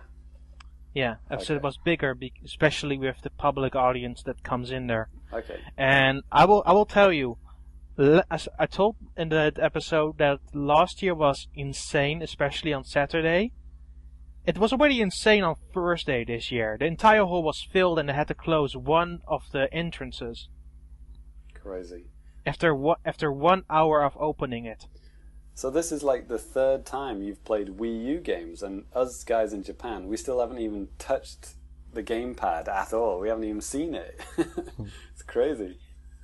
Yeah, it's kind of crazy, yeah. So, so what games did you play this time? So I played new builds for Zombie U and Rayman Origins. I saw also a few presentations for Your Shape 2013, Sports Connection, Just Dance 4, and Rabbit's Land. So all Ubisoft stuff. Yeah. So the Sports Connection and the fitness game, Yeah. are they comprised of a lot of mini games? Well, the Your Shape game, I think that possibly a few people who have an Xbox 360 and a Kinect played those games, and those games were like the best Kinect games out there. They used the gestures really well, and they utilize like the motion tracking really well. With Wii U, they do the same, but then with the Wii U gamepad, because all of your options, like selecting the different activities you do, checking your stats, connecting online to compare stats with other people, is on the Wii U gamepad. That's pretty cool. And they did a very fantastic job of comprising that together. That's what Wii Fit should have had back, right? Or at least Wii Fit Plus. They had the chance to put online stuff in. They didn't. No, they didn't. Yeah. So what I've been told about this version of Your Shape, there was already a lot of connectivity in the Xbox One. What I've been told for the Wii U version is that every single event, so kickboxing, dancing, the game-like stuff, everything what name you, will have an online leaderboard. Nice. Wow. Yeah. Brave new world for Nintendo games. Yeah. Yeah. You can also check your stats and how you are progressing with burning calories daily and compare to friends online through Miiverse. Nice. And they also give you daily and weekly challenges to compete in. So it's like they've looked at Wii Fit and then tried to improve on it. And well, I hope Nintendo themselves have done that with Wii Fit U. Yeah, but actually, what I've seen so far of Your Shape 2013 is actually quite impressive. They had like these. One of the games was called Zen Lotus, and you would hold the Wii U gamepad. You would sit on the floor and in like a stance, and you would move the Wii U gamepad around, and you have to follow like lines of light and how long you would do it correctly. A combo would fill in, and it would tell you how in balance you were on the Wii U gamepad as well, while you were seeing the full imagery on the television screen, which was really good fun actually. I played. Sorry? Don't you think it's ironic that we're finding out more about Nintendo's online structure through a fitness game than we are through Nintendo themselves? Yeah, it's kind of strange, and the interesting thing is they are using for all the activities. They're using like a Wii Remote Plus controller, so they're not using the regular one. Thank God. Yeah. So they also have like kickboxing, and similar to how it tracks in the later Just Dance games, it checks your movement pretty well. It checks your movement in like the kickboxing exercises really damn well. And all of that stuff, all your stats you can see on the Wii U gamepad. The activities on the television screen, you can change it to the Wii U gamepad if you want to. But in the regular mode, you will have the activity on the screen with no else to cluster it up like your stats or anything. That's all on the Wii U gamepad. Nice. It was a really nice presentation. I played a bit afterwards on the show floor itself because they had a public build available. I talked to the developer for like a half hour afterwards and gave them very good feedback on what I liked about it. It was one of the games that surprised me because they said to me they didn't have the room for it at E3, so they had to kind of do it at Gamescom. But it's also a German developer, so it was basically in their backyard. I was about to make a joke about Americans and fitness games, but I won't do that. You should do it. Yeah, but I was really impressed with that game. It really shocked me how good that game actually was. Sports Connection, on the hand, because that's another game you asked about. That's actually total crap. Is it a minigame collection? Yeah. And they also use a Wii Remote Plus. I noticed a lot of those games were using a Wii Remote Plus. But here, it was basically a baseball mini game where you were holding the Wii U gamepad, the Wii controller as a bat, and you would had to swing the ball. But the motion not seemed very accurate. It was a bit all over the place. The gamepad stuff was actually cool, where you would catch the ball with the Wii U controller and decide where you would throw the ball and in which direction. That was actually pretty neat. But the stuff with the Wii remote was actually kind of crap. I have a trouble thinking about with the gamepad, with these kind of party minigame kind of things, like with the sports mini games. There's not really many things you can do with the gamepad because you can't throw it around and use it like a bat or something. That has to be done by Wii remote. So the gamepad just has to be doing something, like you said, like catching something or sitting on the floor and it's golf. Like they think it should. Exactly. I mean, there's very few things you can do with the gamepad in those kind of sports games. Like those kind of active, like. I mean, they were showing us a karting game, and what they solely did was changing the imagery from the television to the Wii U gamepad with a press of a button. I wasn't really impressed by that. It was basically the same motion if you would use a Wii wheel. Yeah. So that wasn't very interesting. Then they showed us Just Dance 4, which was actually pretty good fun. They showed us more of the puppeteer mode and what the full mode entails. So not only can you choose what moves the other people with the Wii remote are going to do, but you can also take pictures and video and throw own written notes on the screen so people can see it on the television. You suck. And you and actually can send videos and photos through social media, which is kind of crazy. You mean like Facebook or Miiverse? They haven't specified. I think Miiverse or Facebook, but they didn't really specify it directly. Okay. So they were kind of on the wraps about it, and they didn't want to tell us what it directly meant. Which game was the kind of go-karting game part of? Was that Sports Connection or something else? Yeah, Sports Connection. Okay, Sports did you Connection. play that? I played it. It felt alright, but it was pretty mediocre. Just a bog standard karting game. Yeah. No power-ups or anything, just race. No, just karting, yeah.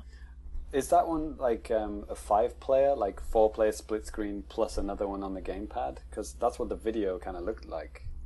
Made it look yeah, like you that. you can do that. You can do that. That seems interesting. Yeah. Maybe not the game itself, but like the technology or the idea of having a 5-player game like that, or even just a 2-player game, one on the TV, one on the pad. That sounds interesting. But yeah, definitely the game not so much. So we saw also Rayman. So we also saw Rabbids Land, which wasn't any different from what we saw at E3 because they showed us the exact same mini games. Okay. They showed us the board feature where you actually would roll the die and walk across like the party board. It seemed pretty interesting stuff. Nothing, not the best stuff I've seen, but it was pretty cool. Was there any crossover of the mini games like between Nintendo Land and the Rabbids games and the other games? Were there any like mini games that felt very similar to each other? Or were they all kind of unique? Not really, because Nintendo Land is more focused on slightly longer events, events without a time limit, but with like a hard counter or that kind of stuff. The events in Rabbids Land were very timely based, like at most like 60 seconds. Okay, I got you. So that's the major difference between those two. But there was a ghost hunting one in Rabbids, right?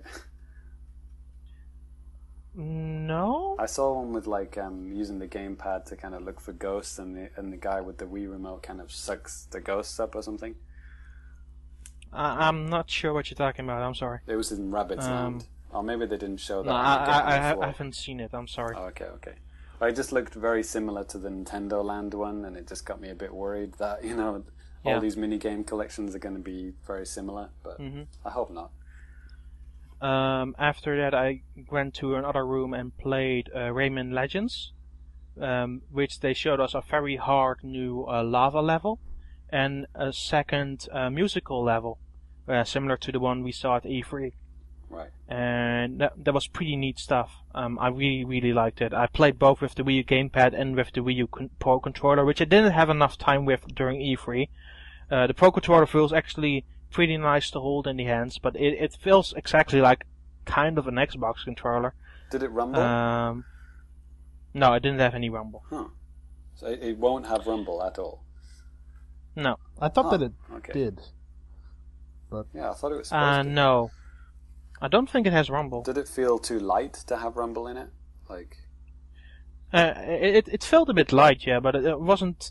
I actually find that nice because it makes it more comfortable to hold. Right. But so far I heard there wasn't really any rumble in it. Oh, that's a shame. Yeah. The final thing that I played was Zombie U. And we saw a new part where we were inside of Buckingham Palace. And we're shooting royal guards, and they were very aggressive, but very hard to beat. So I lost a few survivors along the way, and then had to restart with a brand new survivor. Mm-hmm. So I saw what that system is like. And you have to find the old survivor who is turned into a zombie and shoot it, and then reclaim all of your ammo and all of your guns and stuff. So it was pretty interesting setup. They also talked to me about how they're gonna have like a survival mode, where you only have one life and play through the entirety of the game with just that one life. Jesus. But you still die as easily as normal? Yeah, and the game was already incredibly difficult, but it was insanely fun. It felt as incredibly survival horror. But it was insanely hard. Yeah, it does look kind of hard. But yeah, the Wii U gamepad stuff, like you can access your backpack with a swipe on the Wii U gamepad, and does it very accurately. But playing the game itself, I felt really uncomfortable because I felt I was doing it very, very wrong. Well, I wasn't at all. It was just a very difficult game on its own. A very good game, but a very difficult game. Are you a first-person shooter, dual sticks kind of guy, or? Kinda, sorta. I don't play much first-person shooters, but when I do, it has to be an interesting experience for me. So this felt kind of different. So interesting enough for me to think about its purchase. But at the same time, again, it was quite difficult. So I kind of have to take that into consideration. Although you can play it with the Wii U Pro Controller if you want to. I played it with the Wii U gamepad.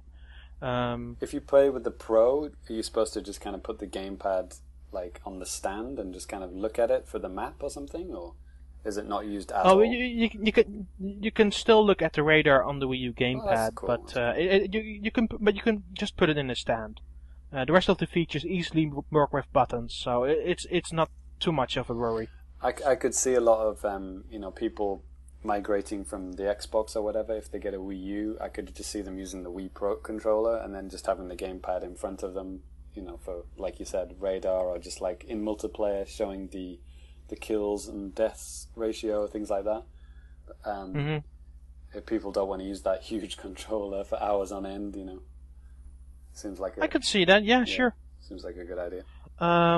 So that's the good stuff I played. I played loads of other things for other platforms. I think I played Metal Gear Revengeance. And that was actually really insanely cool. Nice. That's now my most anticipated title of this upcoming year. Are you actually cutting people up, or are they actually just like spanking them with a sword? So what you do is you hold the trigger, and then with the right stick you can actually decide how you slice like your enemies. And then you put it back, and then give it a gigantic swap with your sword. It's all sorts of insane. And then there is this this very quick feature where you do multiple swipes with a sword, and then it ranks up to like 50 hits to all of insanity, like a Bayonetta style. It's crazy, but it was fun to play. It was really, really fun to play. Are these people or androids or robots? Watermelons that you're killing? No, I think they were actual people, but I think Raiden is kind of half part android. No, just like the idea of cutting real people in half kind of thing, those kind of games have kind of got into trouble in the past, so like, especially in Japan, I just can't see that getting past the censors somehow. But it does it to the point. It does it to the point where it's ridiculous. So it does it to the point where it's very like rational for it to happen in real life. Mm-hmm. It does it to the point where you just don't care anymore. I like that. I like that aspect. Actually, you said you're using like the analog stick to control like where the sword is, basically. That's awesome. Because like actually one of my a Star Wars game that I like on the original Xbox called Obi-Wan, like they used the right analog stick to basically control your lightsaber, which is great. But like everything else about the game was awful, like the visuals and the voice acting and the camera and the controls, aside from the lightsaber. Yeah. For a Konami game, that actually seemed alright in this time around, so it pretty interests me, that title now. I wasn't really high on the agenda for it. I think we looked at the trailer just before E3, and we thought it was awesome. But actually playing it makes me very interested in that title. I wonder if they'll bring that to Wii U. That would be actually quite cool. I could see some, stylus-style swiping on the gamepad to cut people up or something. I don't know. that would be awesome, though. And optional. Heck, we'll be down for that. Okay, we'll have to end it there because this segment's way too long.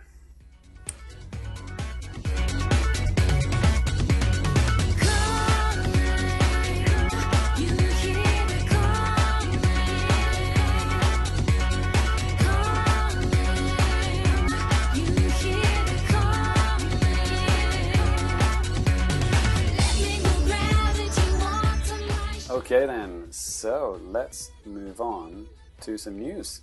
Okay, so let's take a quick look at the Media Create sales for this week. This is the middle of August 2012 here in Japan.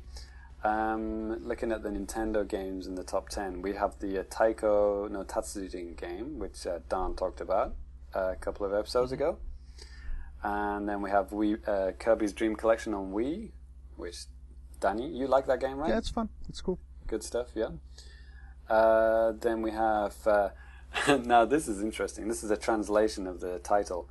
But if you want to hear the full Japanese title, listen to RFN, and John Lindemann gives it the best shot I've ever heard. For someone who doesn't know any Japanese, he did a good job at pronouncing the Japanese title. But it translates to Tohoku University's Aging Medicine Research Institute, headed by Professor Ryuta Kawashima. Train your brain effectively in 5 minutes a day with Oni training. That's why it was so freaking long. That's sold almost 100,000 units already. Pretty good going. Number 5, we have Just Dance 2. Just Dance Wii 2, based on Just Dance 3 on the Wii.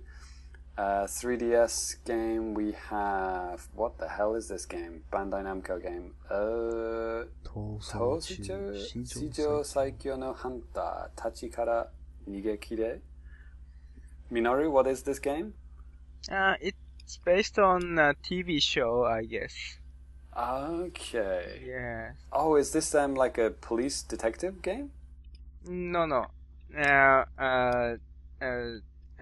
Someone run away, and there are a bunch of people wearing suits and sunglasses. Oh, I know this game. It's like hide and seek. Yes. Yeah, but like hide and seek, but like with the kind of the agents from the Matrix chasing you. It's like yeah, exactly. super scary version. Yeah, you're found, you're not tagged, you're shot. Boom. Yeah. Maybe not. Maybe they do tag you. These celebrities play this on TV, and it's like they take it super seriously. It's basically hide and seek, and they usually play it in a school playground. Oh. But then there's these like super serious guys in suits chasing after them. Number 3, we have Pokemon Black 2, White 2, which has gone up to 2.5 million units sold already. We ran a story about how it was like, was it 2 million pre-orders or 1 million pre-orders before the game came out? And it's already 2.5 million sold. Yeah, 1 million pre-orders. Yeah, more than 1 million. Yeah, more than 1 million. So there you go, 2.5 million. Number 2, we have Dragon Quest X, which, well, yeah, I guess depending how you look at it, it's either the best-selling multiplayer online game for a long time, or it's the worst selling Dragon Quest game ever of all time, if you want to look at it positively or negatively. Only 440,000 units, which is very good for one of those kind of games, but not very good for a Dragon Quest game. But, you know, no, I could see that going up slowly and surely over time. And then number 1, no surprise, it's New Super Mario Bros. 2. 760,000, well on its way to 1 million in just a few weeks. So there you go. Iwata was right. You do need a 2D Mario game on the system to sell. So nothing too surprising. And that makes me sad. Yeah, there you go. So, Danny, what's the first bit of news we got? Yeah, so it just came out that The World Ends With You, there's going to be an announcement for allegedly a new game. This announcement was going to be made on the 26th of August, so by the time you actually hear this podcast, you might actually know the news and have found out that it's probably just like a mobile game on your phone. I think I know. They're not releasing that kind of dedicated game to a phone. I'm joking. I mean, obviously, come on. I think Matt... Don't break my freaking heart, I think dude. Matt had like tweeted that, or somebody had tweeted that I had seen. I was like on my Twitter feed, and I was like, that would be hilarious, and I don't know. It'd be pretty unfortunate. Didn't we report on the voice actor for The World Ends With You, like saying something like he could be doing something sometimes? No, he was. Like there's this character appears in Kingdom Hearts 3D. Oh, that's right. And they use like the same voice actor from the original DS version, and because they Voice actors. Just for parody, There you go. just so it'd be correct in the newer version of the game if it were to be released, and apparently it's coming. Okay. So yeah, like you said, I think it's pretty safe to assume it's going to be on the Nintendo platform, actually, because, come on, the World Twins Review sequel on another platform doesn't really make any But sense. It's coming. Actually, Yeah. Nintendo's releasing their own flip phone, and it's going to be coming out on that. So it's going to be on the 3DS. Come on. Oh, shut up. yeah, James, shut up. Oh, it's going to be on Wii U. Oh, it's going to be on Wii U. Nah, no way. It's going to be on Wii U. It's going to be on 3DS. No questions asked. It would be the best pun ever. The world ends with you. Oh God. So that's a Square Enix game, right? Yeah. So another Square Enix game is Chocobo Racing 3D, and we just got a few little screenshots of that today. That still exists. Yeah, so Chocobo Racing, so it's like a Mario Kart game with Final Fantasy and Chocobo characters in it. I swear, the last time we heard about this is like the Nintendo conference in 2010. Really? I'd never heard of this game before, but there you go. It was in their Game Wheel trailer. Oh, really? I totally missed it. Yeah. So, Minoru, what about the next one? Female Ace Attorney production hit the stage in Japan. So, have you seen this then, Minoru? No. But what about this this culture in Japan of like using female, like entirely female casts, to play both male and female parts at the theater? What do you call those kind of actresses who dress up like men? Now, I have no idea, but actually there is a popular production company consists of all female actresses and called Takarazuka Kagekidan. Yeah, so this kind of production is not uncommon in Japan. Right. Yeah, exactly. Very kind of butch-looking ladies with short hair. Not butch, not as in large. I just mean they look kind of like they could kick Danny's ass. Okay, well, it shouldn't take much. Yeah. So there's this Ace Attorney production. Apparently, this isn't the first one. This is like the second or third one they've done. And this is based on the Ace Attorney one.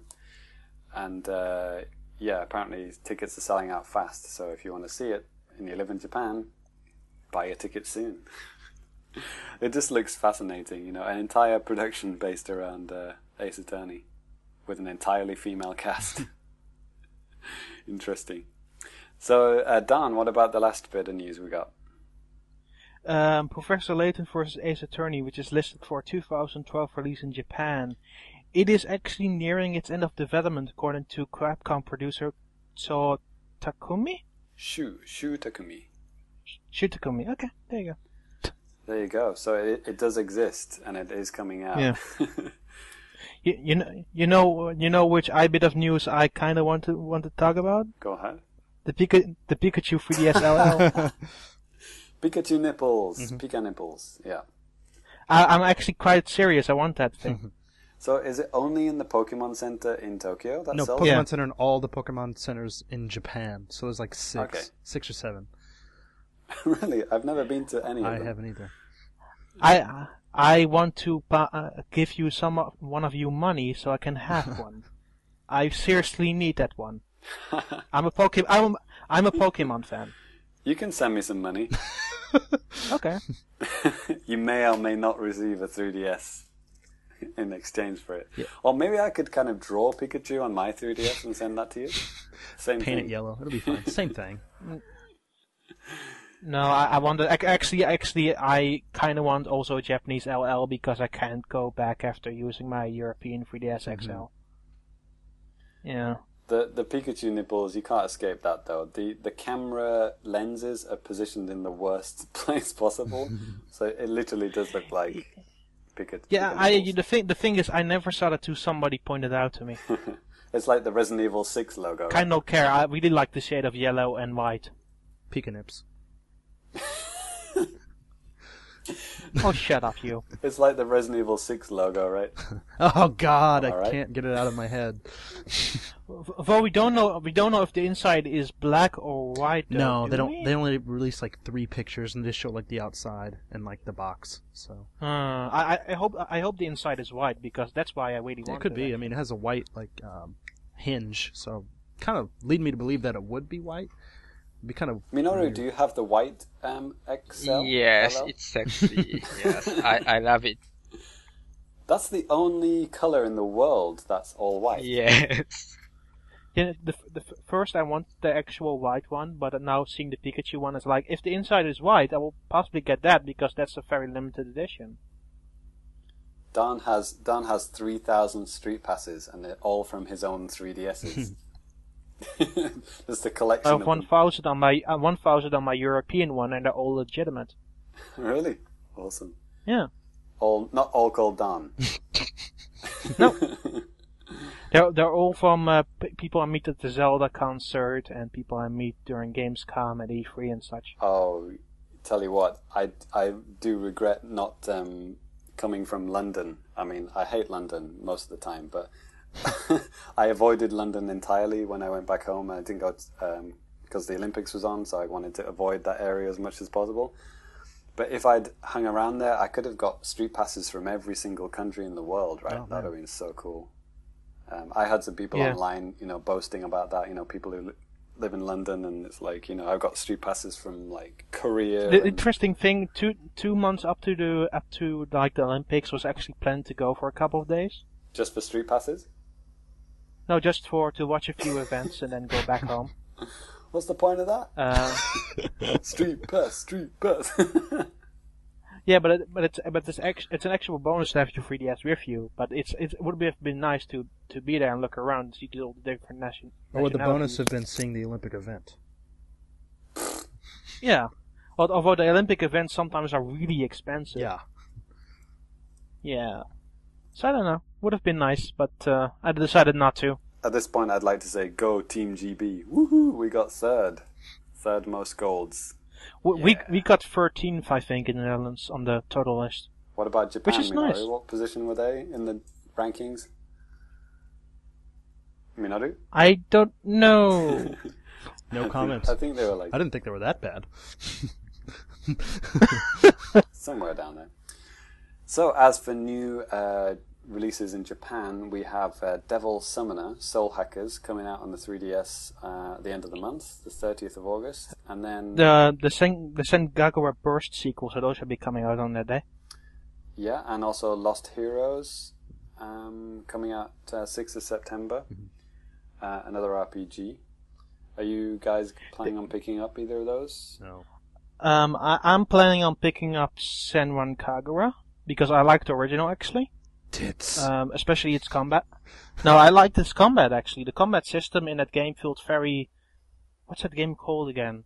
Legend of So Heroes. that's what the kids call it these days? This is the boobs I- game, right? the Zack game. Yeah, but the interesting itch about this one, they actually in the sequel they include the original and the new game on one cartridge. Interesting. That's a lot of boobs. No, that's a lot of playing time because out of the original I got 10 hours alone. So that's a good value package actually for having 2 games on one cartridge. It is a good package. Yes. Okay then. So, But I don't think I will be picking up like Lost Heroes because later in the month I think there will be like a month later will be Project X Zone and Bravely Default. So I kind of holding out for Yeah, I those know two. for me, it's just the chibi characters don't really do it for me. Most of the time they do, but just not this time. You know what I mean? Anyone? Minoru? No. okay, that's the end of news.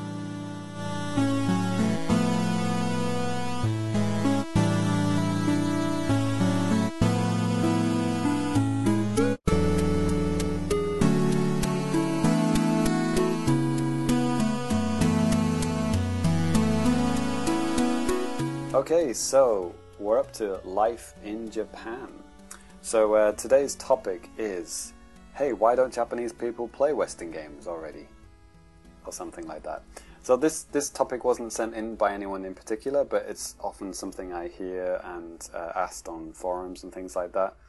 You know, why don't Japanese people play X, or why don't they ever play this, when it's so popular in the West? So, yeah, that's what we're going to discuss today. And obviously we have Minoru, so he can give us, straight from the horse's mouth, so to speak. But I'm not a typical Japanese gamer.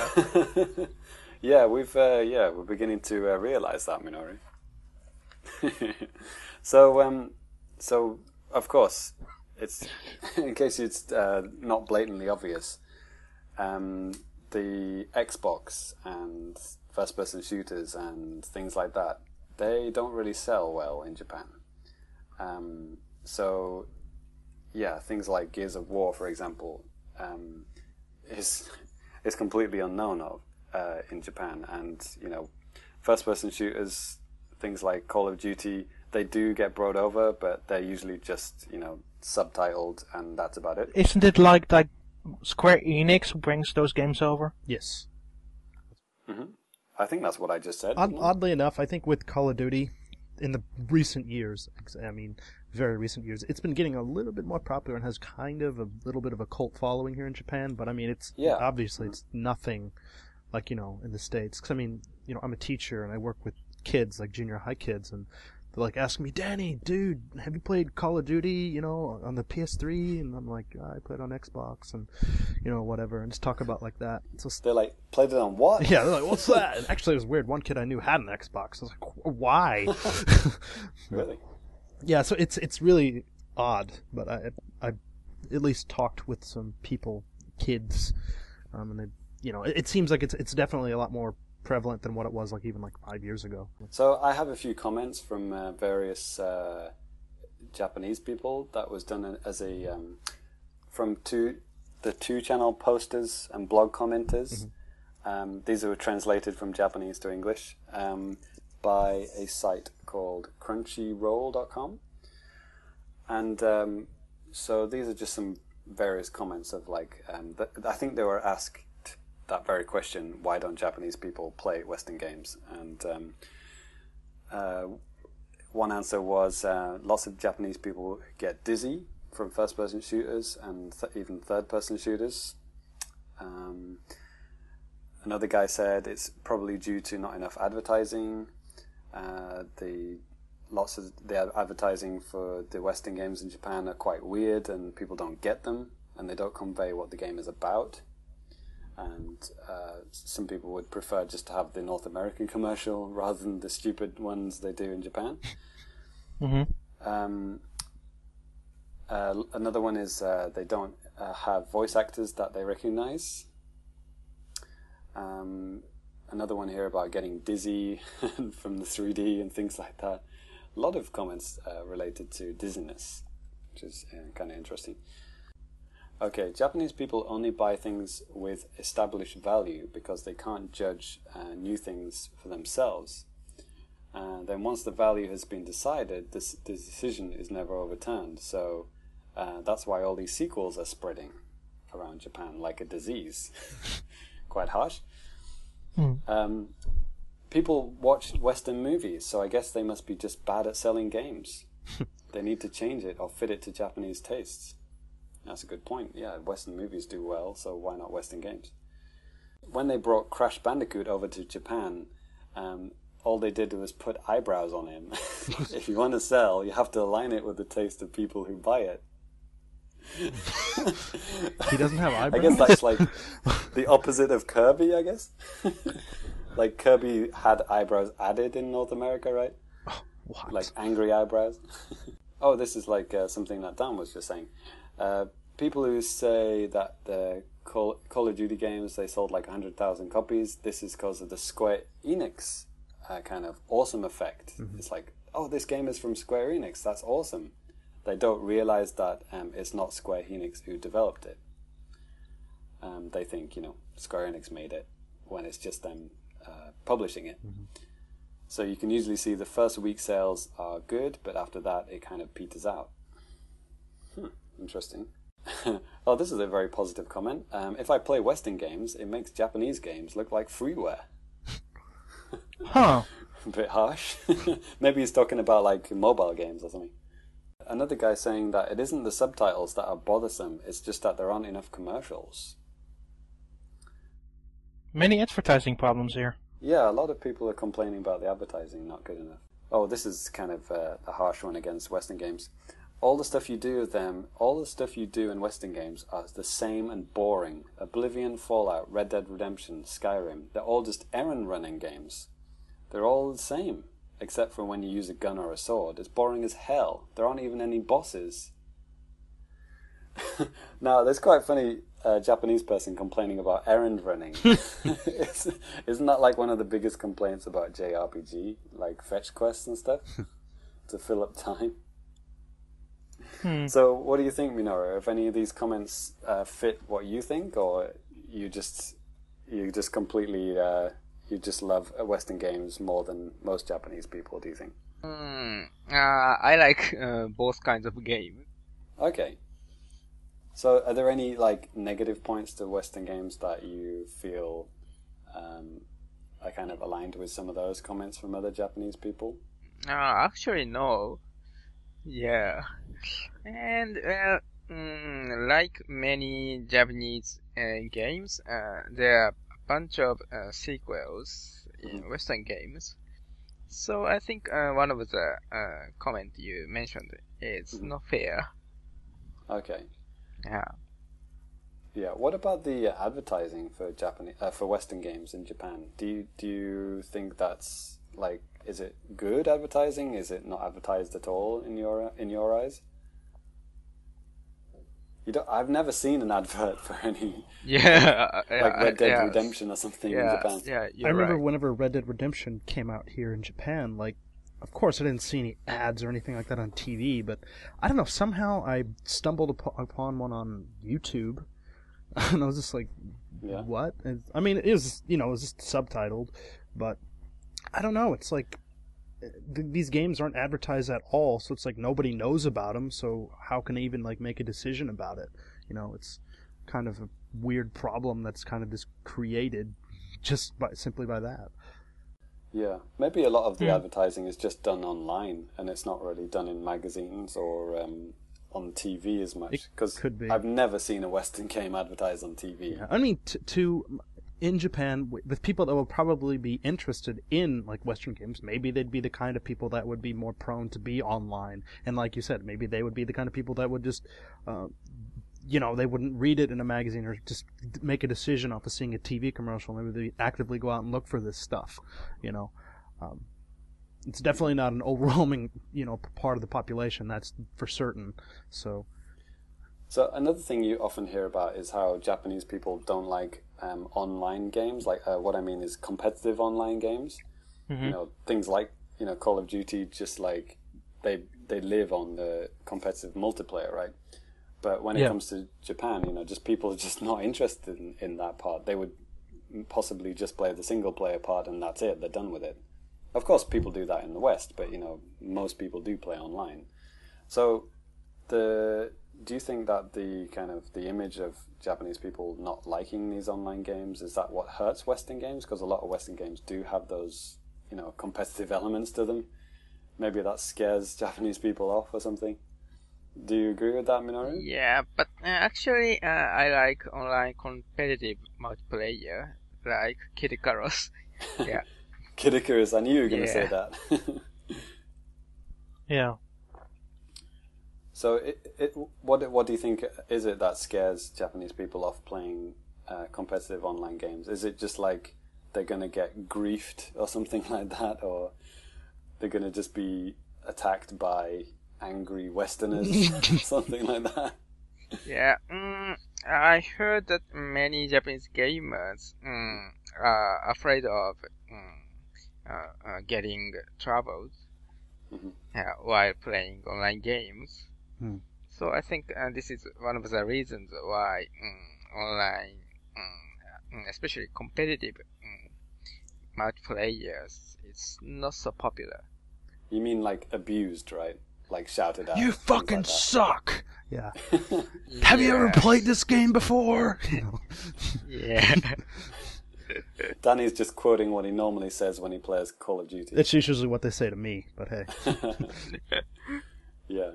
It's usually what the 12-year-olds say. Yeah, the 12-year-old putting me down. It's not like Japanese people are against online games altogether, right? I mean, like PC games, like, you know, flash-based games or just browser-based games, things like that, or even just, you know, certain online RPGs, like, is Maple Story an RPG? Or whatever that kind of game is, you know. I think a better example would be Fantasy Star Online, yeah. It recently came out, and it's quite popular in Japan. So is it that because like there isn't any voice chat in those games? It's just text, and it's harder to be abused on it. Do you think that's why those are the kind of more popular in Japan? I think there's more like a strategy to it that you have to work together. I think that more intrigues people. Maybe that's true. Yeah, Japanese people tend to be a lot more cooperative when you're online. You know. Yeah. Especially, you know, like for example, Dragon Quest. You know, that's only in Japan at the moment, but because only Japanese people are playing it, or you know, apart from foreigners living in Japan. So, you know, it's a very happy place to be. But once that gets unlocked to the world, you know, it'd be interesting to see how that changes.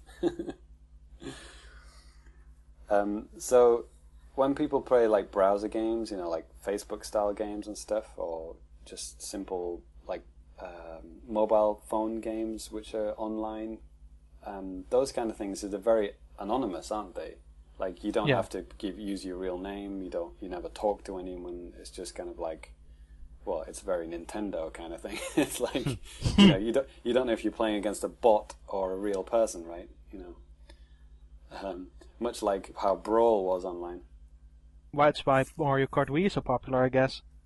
Yeah, or do you remember in Brawl, you know, if somebody drops out, you know, he just gets replaced with a bot, you know, and most people wouldn't ever realize that.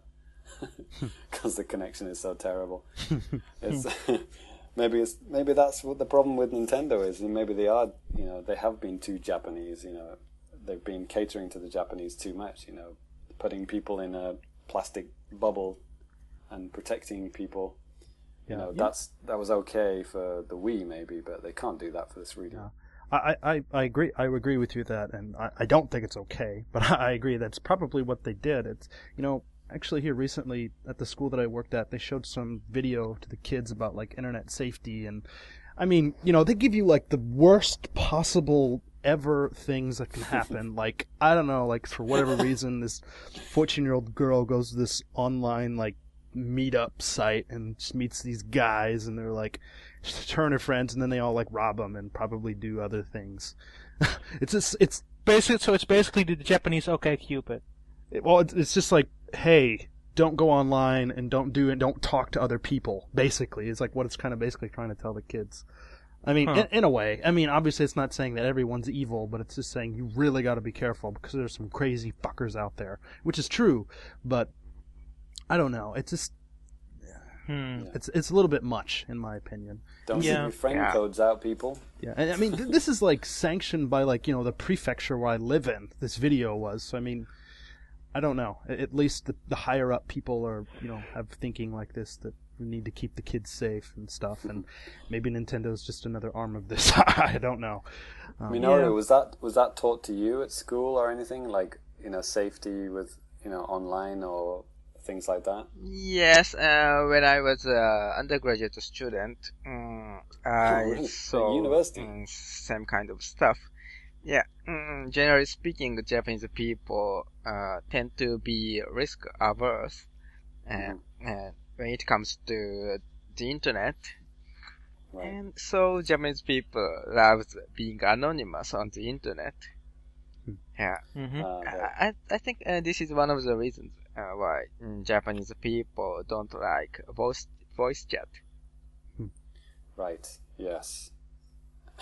And that's why the Wii didn't have voice chat. And when they did do it, it was like, you know, the whole living room can hear. Right? Yeah. Safe. Yeah, the whole family can talk to grandma and granddad in Animal Crossing or something. Yeah. That's interesting. So that's amazing that even at university level, people are being told to be careful online. No wonder people are scared shitless of going and playing online games. Yeah, it's like I don't know about you, James, but well, I mean, when we were growing up, it was kind of like, I guess, the dawn of the internet really becoming major in the public eye. So I really never had any thing at school telling me like, hey, you got to be careful. I just kind of just used my common sense, and I didn't go to a online rapist chat room or something, or whatever. It's kind of .com. Yeah, .com. I just I don't give out my address or something to some weirdo or stuff like that, or be like, hey, yeah, let's meet up, man. Hey, Danny, what's your address? And it's like, okay. Well, now it's like, hey, here's my address. Come and get me. You don't want me. I trust you. Trust me. But, bring it on. Yeah. So. Yeah, don't do that, kids. Yeah, don't. Unless you want to. Don't want to. So yeah, I think maybe the base of it is Minoru nailed it. It's just the anonymity is what they prefer. I mean, Facebook is now taking off in Japan. Yes. But like before Facebook, it was Mixi, and yes. Mixi is not. You don't use your real name, right? It's all. Many people don't real name.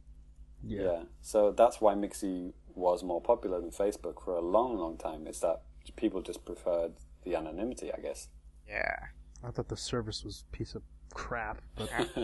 And I'm the only person that uses a real name on a podcast in Japan. Mm-hmm. That's right. Minoru Yamazumi, who lives in Tokyo. Yes. His address is... Yes. Yeah. Here's his phone number. So Minoru, off air, you were telling me about how in Japanese podcasts they don't use their real names and even disguise themselves. Yes, I heard a few game podcasts and all of them are anonymous, or they use only the given name, and even one of them disguise his voice via some computer program. Wow. Darth Vader or something. Is he like on some kind of like blacklist from like the government or something? Yeah, right. Welcome to the Famicast. Yeah. Yes, true. I might do the next show like that. In the Bane voice. Presented by Bane. Interesting. Yeah, that's interesting. Well, they do have voice changes on Xbox Live, right? Yeah. So it's not like just Japan. Do people use that, Danny? I have never I didn't even know that existed. Wow. I don't think that exists, but there exists an accessory that does that for you. Wow, I had no idea. I think it's built into Xbox Live. You can just press a button. I think it was in the original Xbox, but Xbox Live on the 360 doesn't do that anymore. Wow. They removed a lot of features from going from Xbox to Xbox 360. Like you can't make even clans anymore, so there you go. I would imagine on the Japanese Xbox 360, all 25 users of Xbox Live in Japan, I bet they do use voice changes. Or they just don't use voice chat. Well, I really think that's not longer available on Xbox Live on 360. I think there is an accessory to do that, though. I know it exists. Yeah, I didn't even know that. That seems silly. Yeah, it's silly. There you go. Okay, well, I think we nailed that. So there you go. Life in Japan.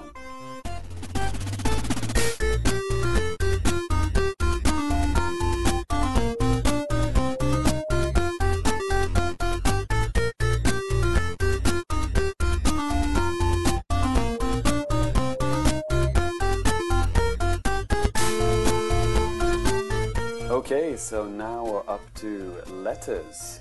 As always, if you want to send us an email, it's famicast@nintendoworldreport.com or drop by our forum, Questions for the NWR Japan Crew. You will find a link to that in the show notes to this episode, which is very easy to do. So our first letter comes from Mr. Adolf Vega, quite famous among the podcast letter sections of many podcasts. And he writes, I have heard that Japanese businesses are very much in a cultural bubble and only care about the Japanese market, even if they sell to other parts of the world. How much of this is true? does this Japanese bubble mentality explain some of the odd decisions of late? Is this why Nintendo of Japan has so much power, and Nintendo of America and Europe and Australia are very restrained compared to Japan, because they don't care about the other markets and live in this bubble? I can't really respond to the Japanese business question. I can respond to how much power Nintendo of Japan has compared to like America, Europe, and Australia. Well, first of all, there isn't such thing as Nintendo of Japan. Nintendo Corporation Limited. NCL. Corporation is NCL. is Japan. Yes, but so, whatever. That's just nitpicking. No. I think it's important because people often separate them into those four segments. When the truth is, Nintendo of Japan is Nintendo, and the other parts are smaller segments of that. Nintendo of Japan is Nintendo, and so the other segments are sections. Sorry, they can do whatever they want. You know, Nintendo of Japan, they make the products. They make the most of the best first-party games. Well, you can do it whatever they want. Yes and no. So this is what the thing is. America has complete freedom to do whatever they want. They have control of their eShop, control over their retail space, the control of their marketing, everything.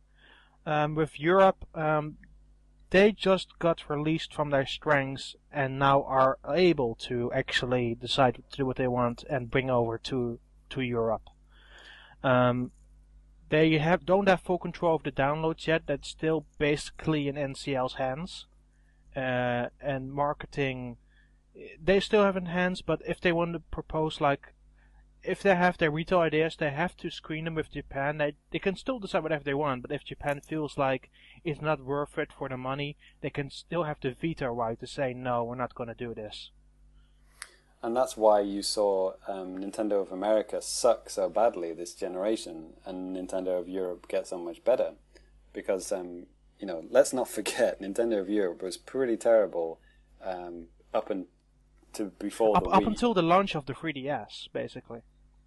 Because they still had more games than America, but the games we had that was multi-region were still pretty laid out in Europe. And that especially changed like a few months after the launch of the Nintendo 3DS, where we got games quicker and sometimes way faster than North America.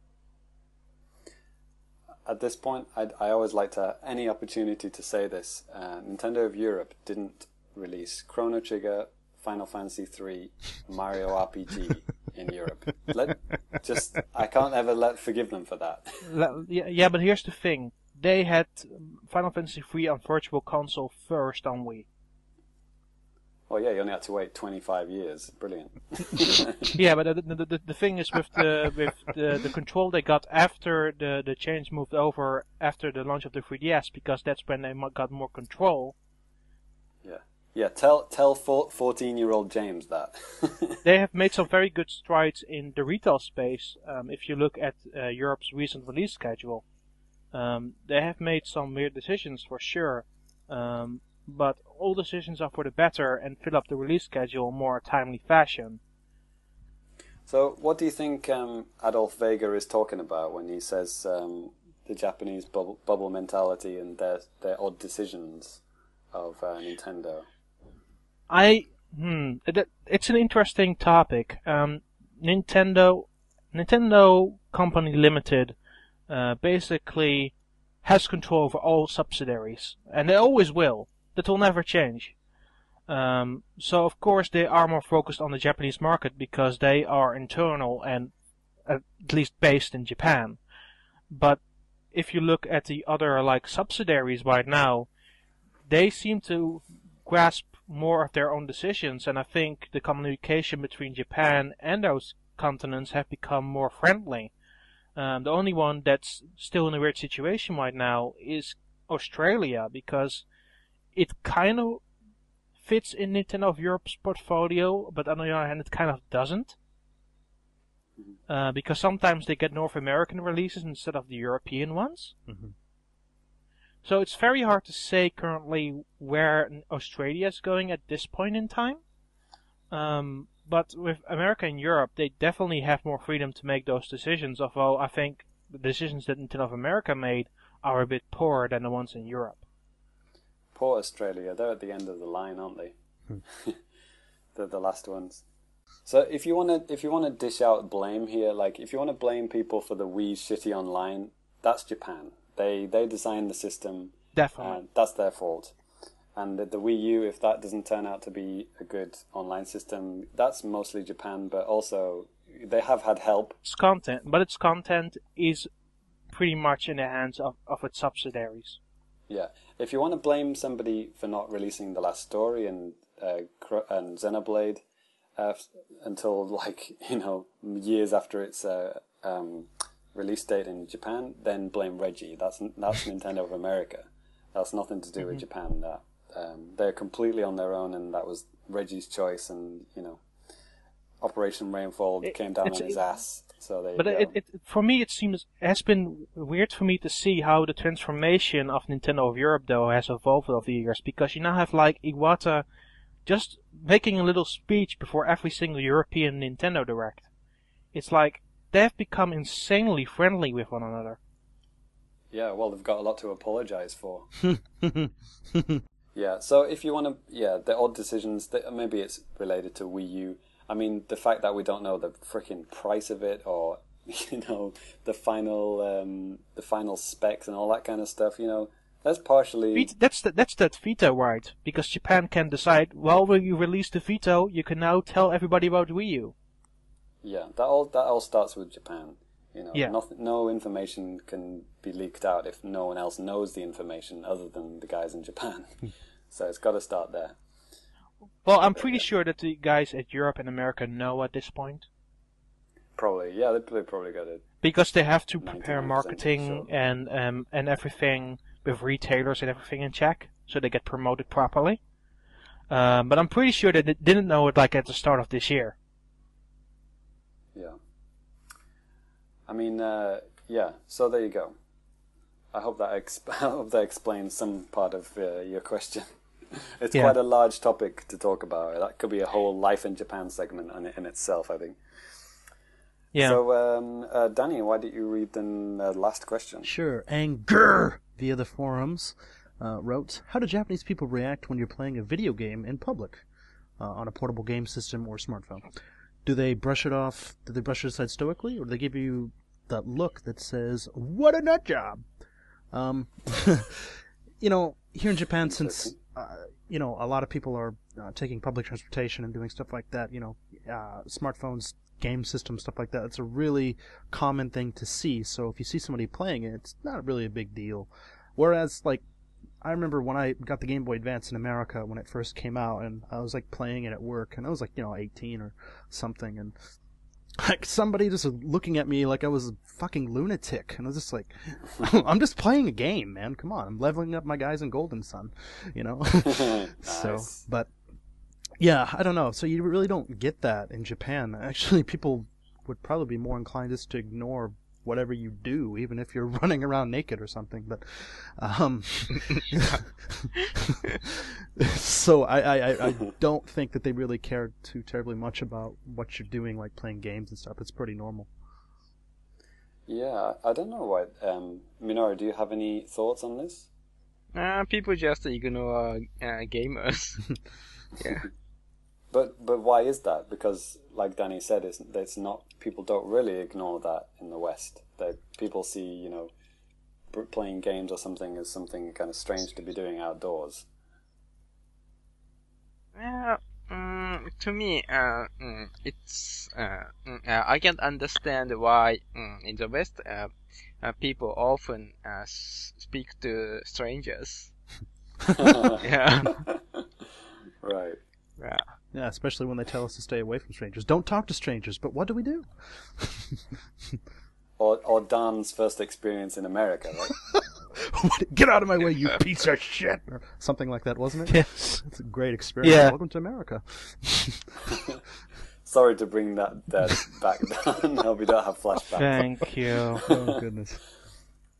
But I don't know. Maybe it's because it's like been a slow and steady progression of like these kind of gadgets in Japan. You know, obviously, you know, phones have been able to play games a lot earlier than other countries. You know, so maybe it's just people have had a longer time to get used to it, or it could be just part of this the Japanese attitude that, you know, it's rude to stare. It's like people mind their own business more, I guess. Is that fair, Minoru? Do you think that people don't want to kind of, you know, disturb other people as much in Japan? Yes, I think you are right. I think that's what it could be. I mean, they could see just like staring at someone, or like, you know, asking someone, what the hell are you doing, or something. No one in Japan would ever do that, right? Yeah. It's like, your business is your business, you know, and my business is my business, so, you know, let's just get on with it and not kill each other. True. So there you go. Right then, so that was a short and sweet one. Not the podcast, though. That turned out to be quite long. So let's wrap things up here.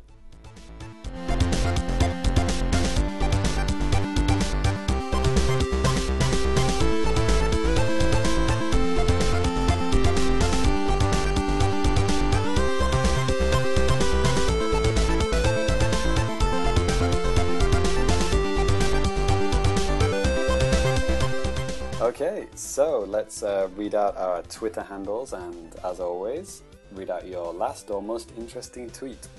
So mine is @FamiComplicated, and my last tweet was: if you find the multiplayer in New Super Mario Bros. 2 as unplayable as I did, you need to dig out the original New Super Mario Bros. And see how much better it was done in 2006. Boom. Boom. Boom. Danny. My Twitter handle is @DannyBiv. It's D as in dog, ANNY, B as in boy, IV. And mine is plus monkeys for the win. Monkeys rule. In response to kind of a conversation that was being had about, you know, Nintendogs plus cats plus monkeys for Wii U launch. Plus monkeys. Yeah. I think that'd be kind of cool, but maybe that's just me and him, the guy I was talking with. Okay. Daan, go ahead. I couldn't choose because I have actually two interesting tweets. So the first one was my Twitter handle is, by the way, @Nintendo. That's NINTEN Daan. So the first one is a response to Thomas Whitehead, who is an editor at another website. He said, "So Hyrule Historia is above 50 Shades of Grey in the Amazon book chart. This makes me happy." And I responded to him saying, "Breaking! 50 Shades of Link incoming." And he responded with, "I imagine that you could Google certain keywords. The illustrations for that will already be done."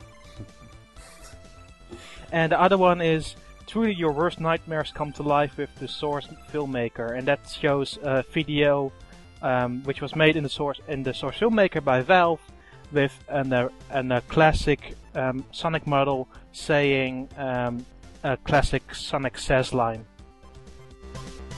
Sonic Says. Ooh. It was like the one with if someone touches you inappropriately, that's no good. And somebody did it with an actual model, 3D model of the classic Sonic. Okay, Minoru. Okay, my Twitter handle is @NWR_Minoru, and my last tweet was this is a reply to James. Metroid Wii U idea. What you see on TV monitor is from a third-person perspective. Tablet screen shows the visor vision. Nice. Very good. Come on, Retro. Show us what you've been doing already. Okay, so that wraps up the episode. As always, listen to all the other great podcasts on NWR.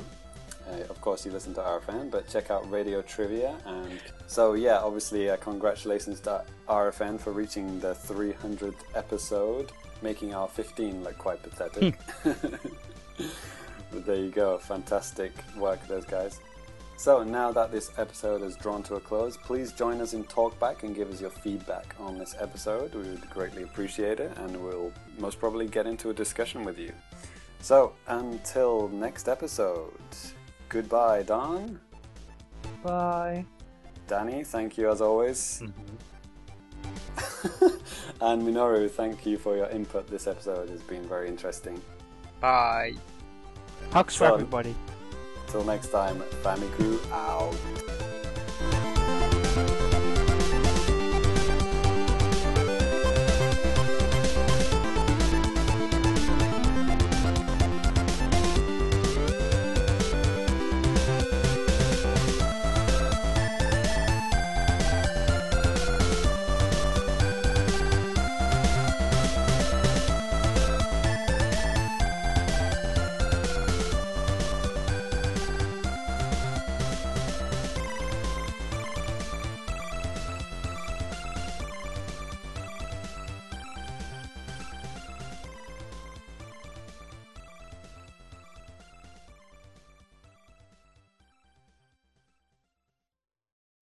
On that endo, GameCube, Nintendo, GameCube, Nintendo, GameCube, Nintendo, Nintendo. James, did you hear how warm it was in Europe on Sunday? Yeah, but probably not at 9:30 p.m. I'm literally. It was 39 degrees Celsius in the middle of the day, right? Yeah. Yeah. It's at the middle of the day. That's nothing. In Europe, I mean, god damn it, land climate, guys. That's why I stay inside when it's that hot. Okay, so Danny, you can cut this out or whatever, but you know which room I'm in? I'm in that small room. It doesn't have air conditioning. Yeah, I'm watching you right now. And I can't open the door because that will like wake everybody up. So I'm like in this tiny room. I'm in my pants, and when I say pants, I mean, you know, the English definition of pants, not the American definition of pants. Okay, so I think we definitely need to have this in the outtakes or something. So yeah, I'm sat here in my pants, and I'm so hot. I'm not wearing anything else, and I put I put ice packs. I shoved ice packs like behind my back so I don't start sweating. My computer fan is like buzzing because it's so you basically hot. turned to a dude, bro. Oh god, I'm just glad this isn't a video podcast. GameCube, Nintendo. Have all you guys seen Dark Knight Rises? Yes. No. What? Oh my god. What's that? Oh my god. Minoru is Japanese, so he doesn't even know what Batman is.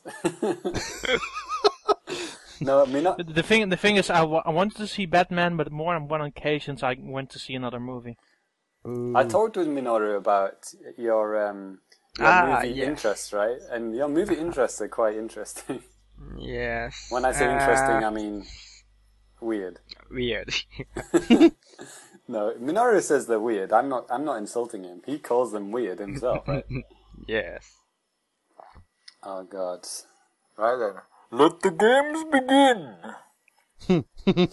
I've been perfecting my Bane impression for the past couple of weeks. It's good. I like it.